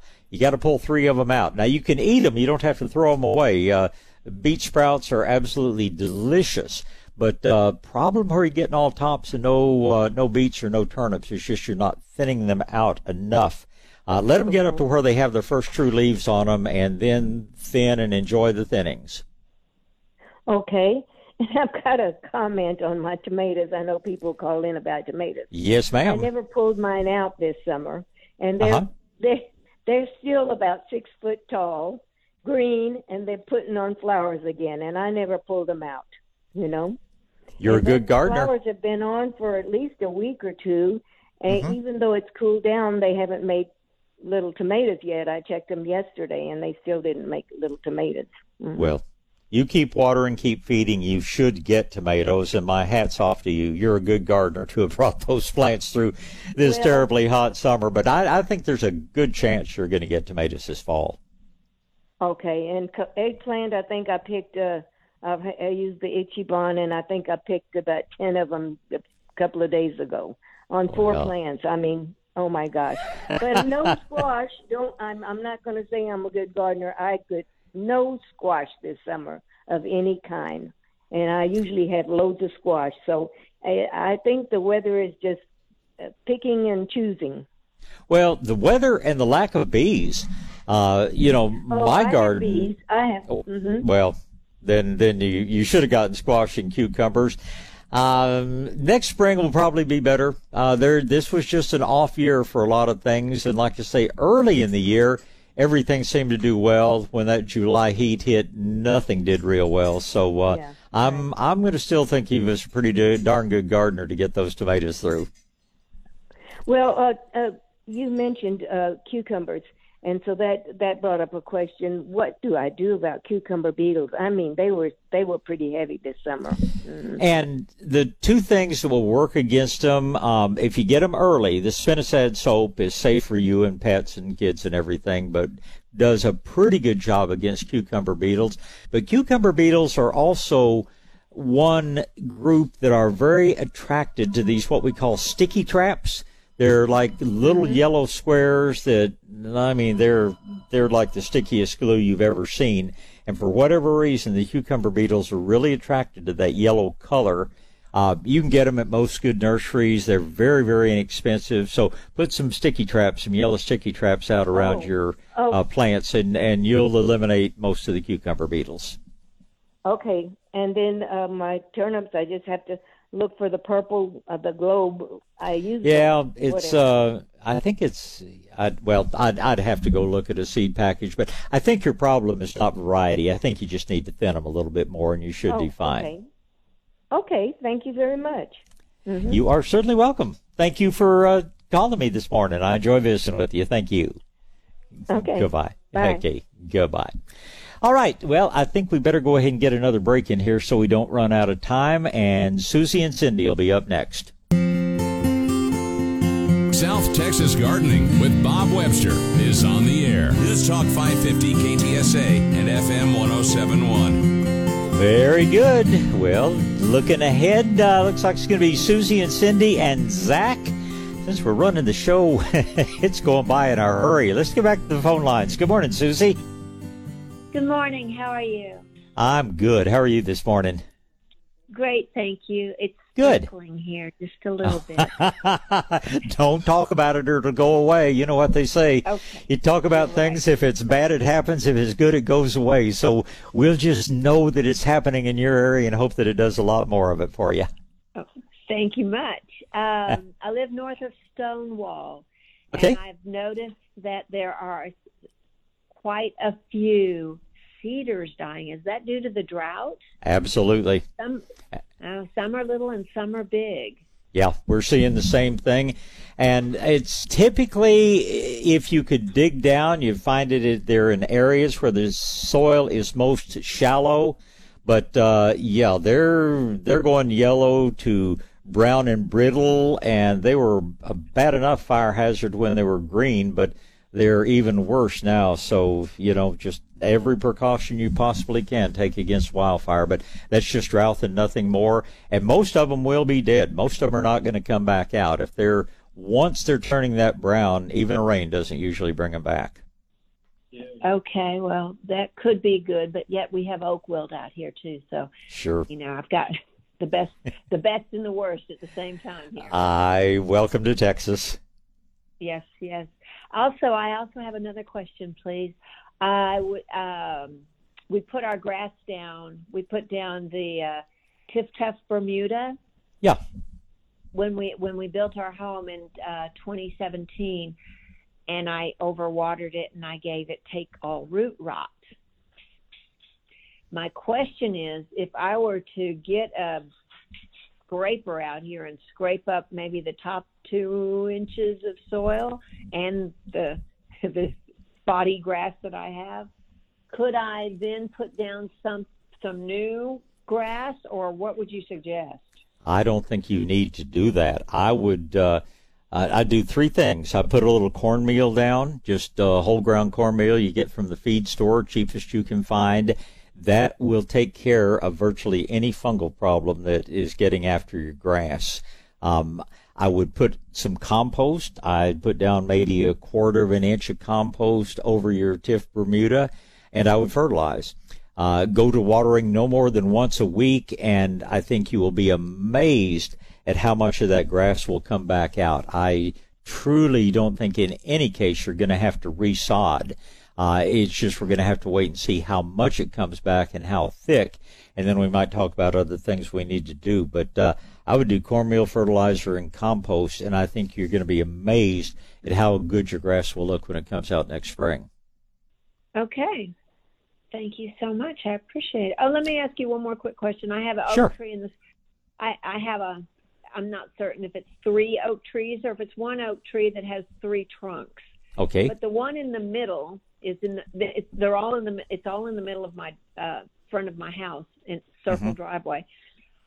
The center tree, I've had to have 2 branches removed so far, and now I see another dying branch, and it's all coming from the center one.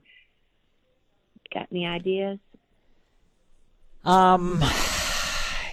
And how does this develop and progress? Does just the whole limb suddenly turn brown?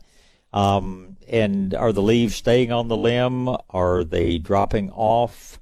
How does it start and how does it progress? Okay, the leaves are, well, it's obvious from the leaf. The leaf is turning brown. Okay. And they stay on the limb. But I did have the first one I had cut down, the first limb I had removed, there was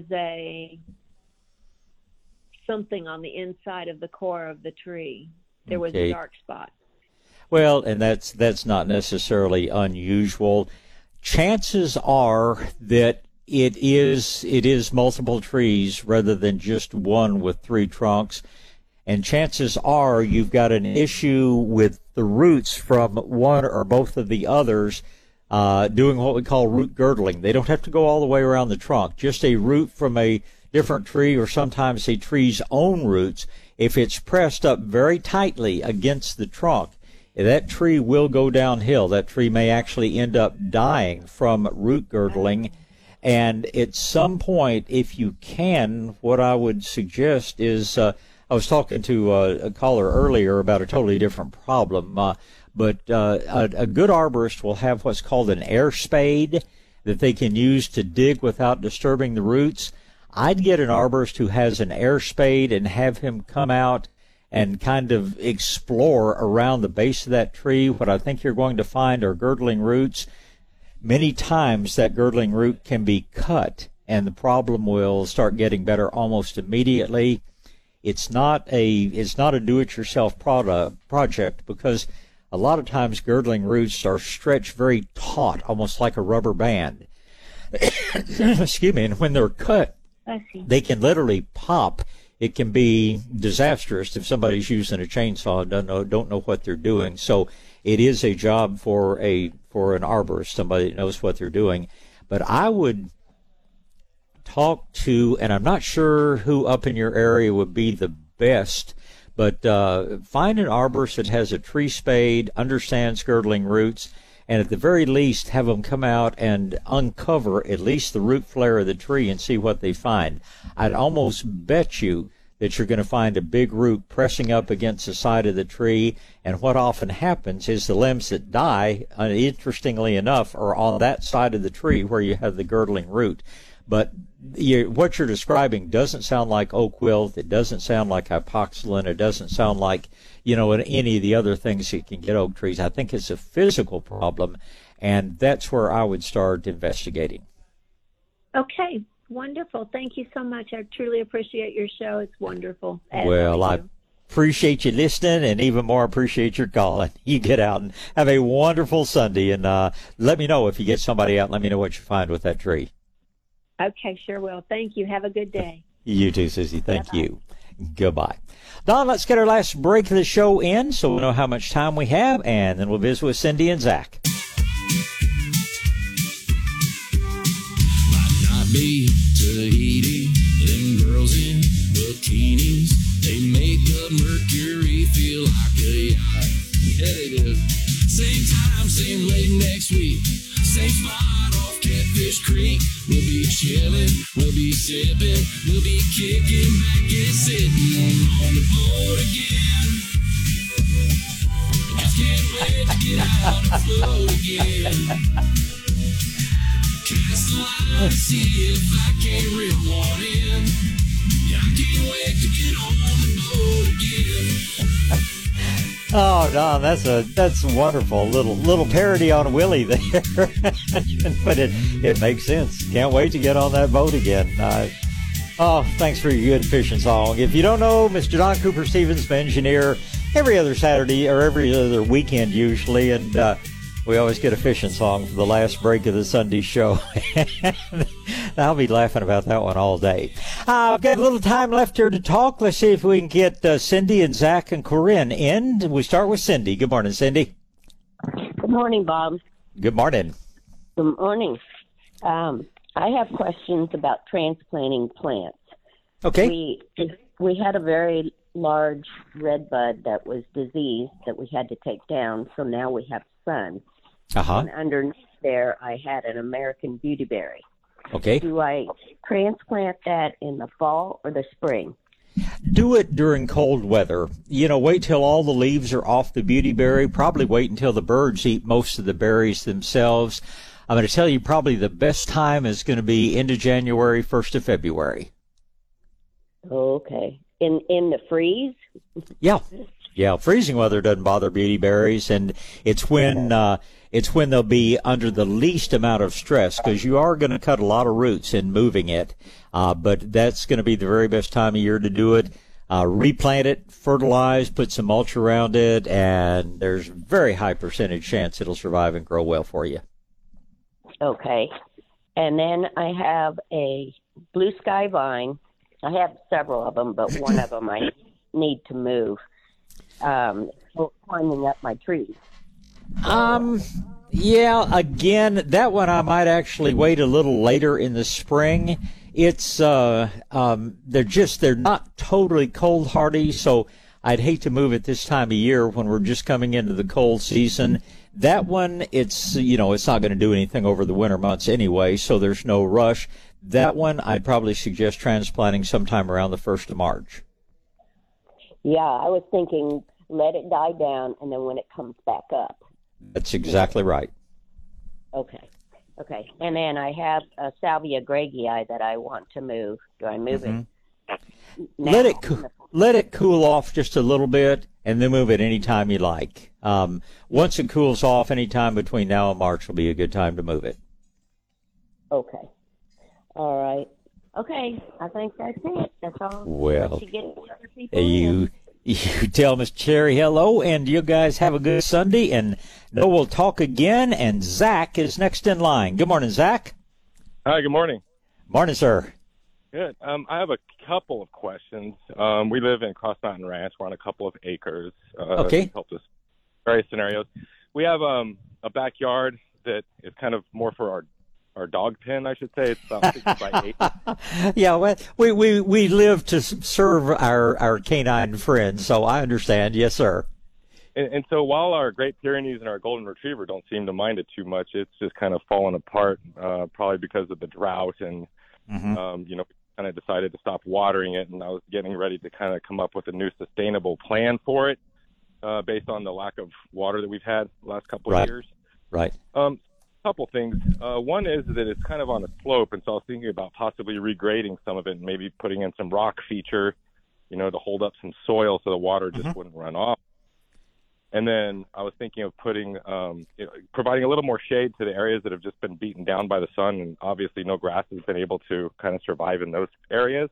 Right. So my questions are, one was, what kind of materials for grading, if it's probably, maybe it's 2 feet from one side of the yard to the other, across maybe 60 feet. Yeah. What kind of material bases do you recommend there before we start, applying any sort of landscaping or not? It really depends on what you're looking for. I do not like landscape timbers. I do not like railroad ties. There are some decorative cast stone products that you'll see used. I'm a big fan of native stone. I love dry stack native stone. You're not building a 4-foot high wall. You're basically terracing it down. So my choice, and we've got several good material yards around where you can get stone at a reasonable price, but and it's something I've actually done in my own landscape is, of course, I don't have to buy stone. I've got 10 million tons of it. It just go pick it up. But I would think about dry stacking some stone, you're going to cut down into that grade, and you can probably just put the soil that you take out, because you don't want to just put it right on top of the ground. You want to cut down a little bit. You're probably going to come up 2 or 3 stones high, and the dirt that you take out doing that, you can then put behind this little terracing wall that you've created. If you need to add a little more soil, if you need to add a little bit more compost, you can certainly do that. And that's how I would solve that problem, and I think it'd be a very good thing to do. As far as the pups, if they have, and they're always puppies to me, I don't care if they're 10 years old and 110 pounds, especially that Great Pyrenees, they're still puppies. But if they have a given area that they run consistently, instead of trying to replant any kind of plants, you might think about just putting down decayed granite or something like that. That's basically what they use in these cinder tracks that athletes run on. It's easy on the dog's feet, much more so than some other materials are. But you're just, with big dogs like that, it's just an exercise in futility to try to keep grass throughout the entire area. So I'd try to give them their area, and I'd create your area for you and your family, and keep them separate. Yeah, they definitely have a security perimeter going at this point, so I think the crushed granite is a good idea around there. And it doesn't wash the way mulch does, so that's another good thing about it. Well, the worst thing with mulch is that he ends up coming inside and he looks like it all attracts him like Velcro. And that'll be the golden especially. Well, I guess Great Pyrenees got lots of hair. They can both carry a lot of mulch around with them. Yeah. And then, okay, so thank you for the terrace recommendation, I guess building different tiers in there. I do think that I'm probably going to need to put a little bit more soil into it. And then inside of that area, inside of these tiers, I was going to do some sections of smaller sections of grass, but then also put some rock, some rock features with some stepping stones and things like that. What sort of layers in the base of these filled areas would I want to use for that? Well, where you're going to, build up with rock, you probably want to just get some road base. Will work just fine. And if there are reasons that you're really afraid it will shift, you do what's called cement stabilizing, not concrete, but you know the difference in concrete and cement. Cement is the binding agent in concrete. What you want is pure cement. It'll be sold as Portland cement. It'll come in a 90-pound bag that's just too damn heavy. But you'll mix that. You'll take your road base and you'll put about 1 shovelful of Portland cement for about 6 shovelfuls of base. Mix it up as best you can, and that will set up and give you an extremely hard foundation. If possible, set that first course of rock on top of it before it really dries, and that's never going to wash. That's what we do for Jeep roads and things like that are on a severe slope. Okay. So and then we might put and intermix some gravel with stepping stones. So this would be a good base for underneath those areas. It'll be fine underneath either one. You'll find regular Portland cement and white Portland cement because they use it to make light-colored mortar. But you just want the old gray, cheap. You'll be amazed how cheap it is. You'll be amazed. I don't know why they don't put it in a more homeowner-friendly bag, because you've got to be a football player to lug those things around very much. But it is by far the best way to stabilize the soil. Okay. And then if there's time, just one last question. I guess, now that I'm thinking of probably putting in some new grass in this area and then wanting a few new shade trees in this area, what sort of grass do you think I should go with? I have St. Augustine now, but it just seems to require so much water. If you've got good sun, Tiff Bermuda is going to be the toughest. That's what they use on golf greens and things to get, heavy foot traffic. So I'd be looking at Tiff Bermuda in that area, as long as it gets good. Trees, golly, if you can water, Mexican sycamore is a great tree and very fast growing. Slower growing are things like Mexican live oak, slower growing and even more slow growing, but much more long-lived, bur oak, chinkapin oak, Lacey's oak. Those will all be good. Zach, if you want to discuss this more next week, let's do it. But let me get Corinne here before the end of the show. And thanks. Good morning, Corinne. Got about 2 minutes here. Well, good morning to you. You talked to Zach, and he answered most of my questions, except that if I do the Tiff Bermuda, when would I put that in? Best time would probably be, if you're worried about erosion over the winter or things, you could do it now. If it were mine, I'd probably be getting everything ready and planning on doing it in early March. I think that would be the single best time. Okay, because I have the very same problems he was having, and I was going with both things. Yeah. But I have another question. Okay. How do you broadcast green sand? I mean, I'm trying to put the green sand down, and man, I think I don't really know how I'm putting it down. I just sling it out by hand. It doesn't have to go on super easily. But I will tell you, since I discovered azomite, I don't use much green sand anymore. I tell people azomite is like green sand on steroids. It works better, faster. I don't think it lasts quite as long. But everywhere I've used it, I've had much faster green up and much better results than I had with the green sand. Now, you're going to find 3 different grades of azomite. There's one that is so fine it can actually be, put in suspension with water and sprayed on. The one that you probably want is what they call granular. And if you want to put it on with a spreader, you can. But once again, I usually just kind of scatter it out by hand. Okay.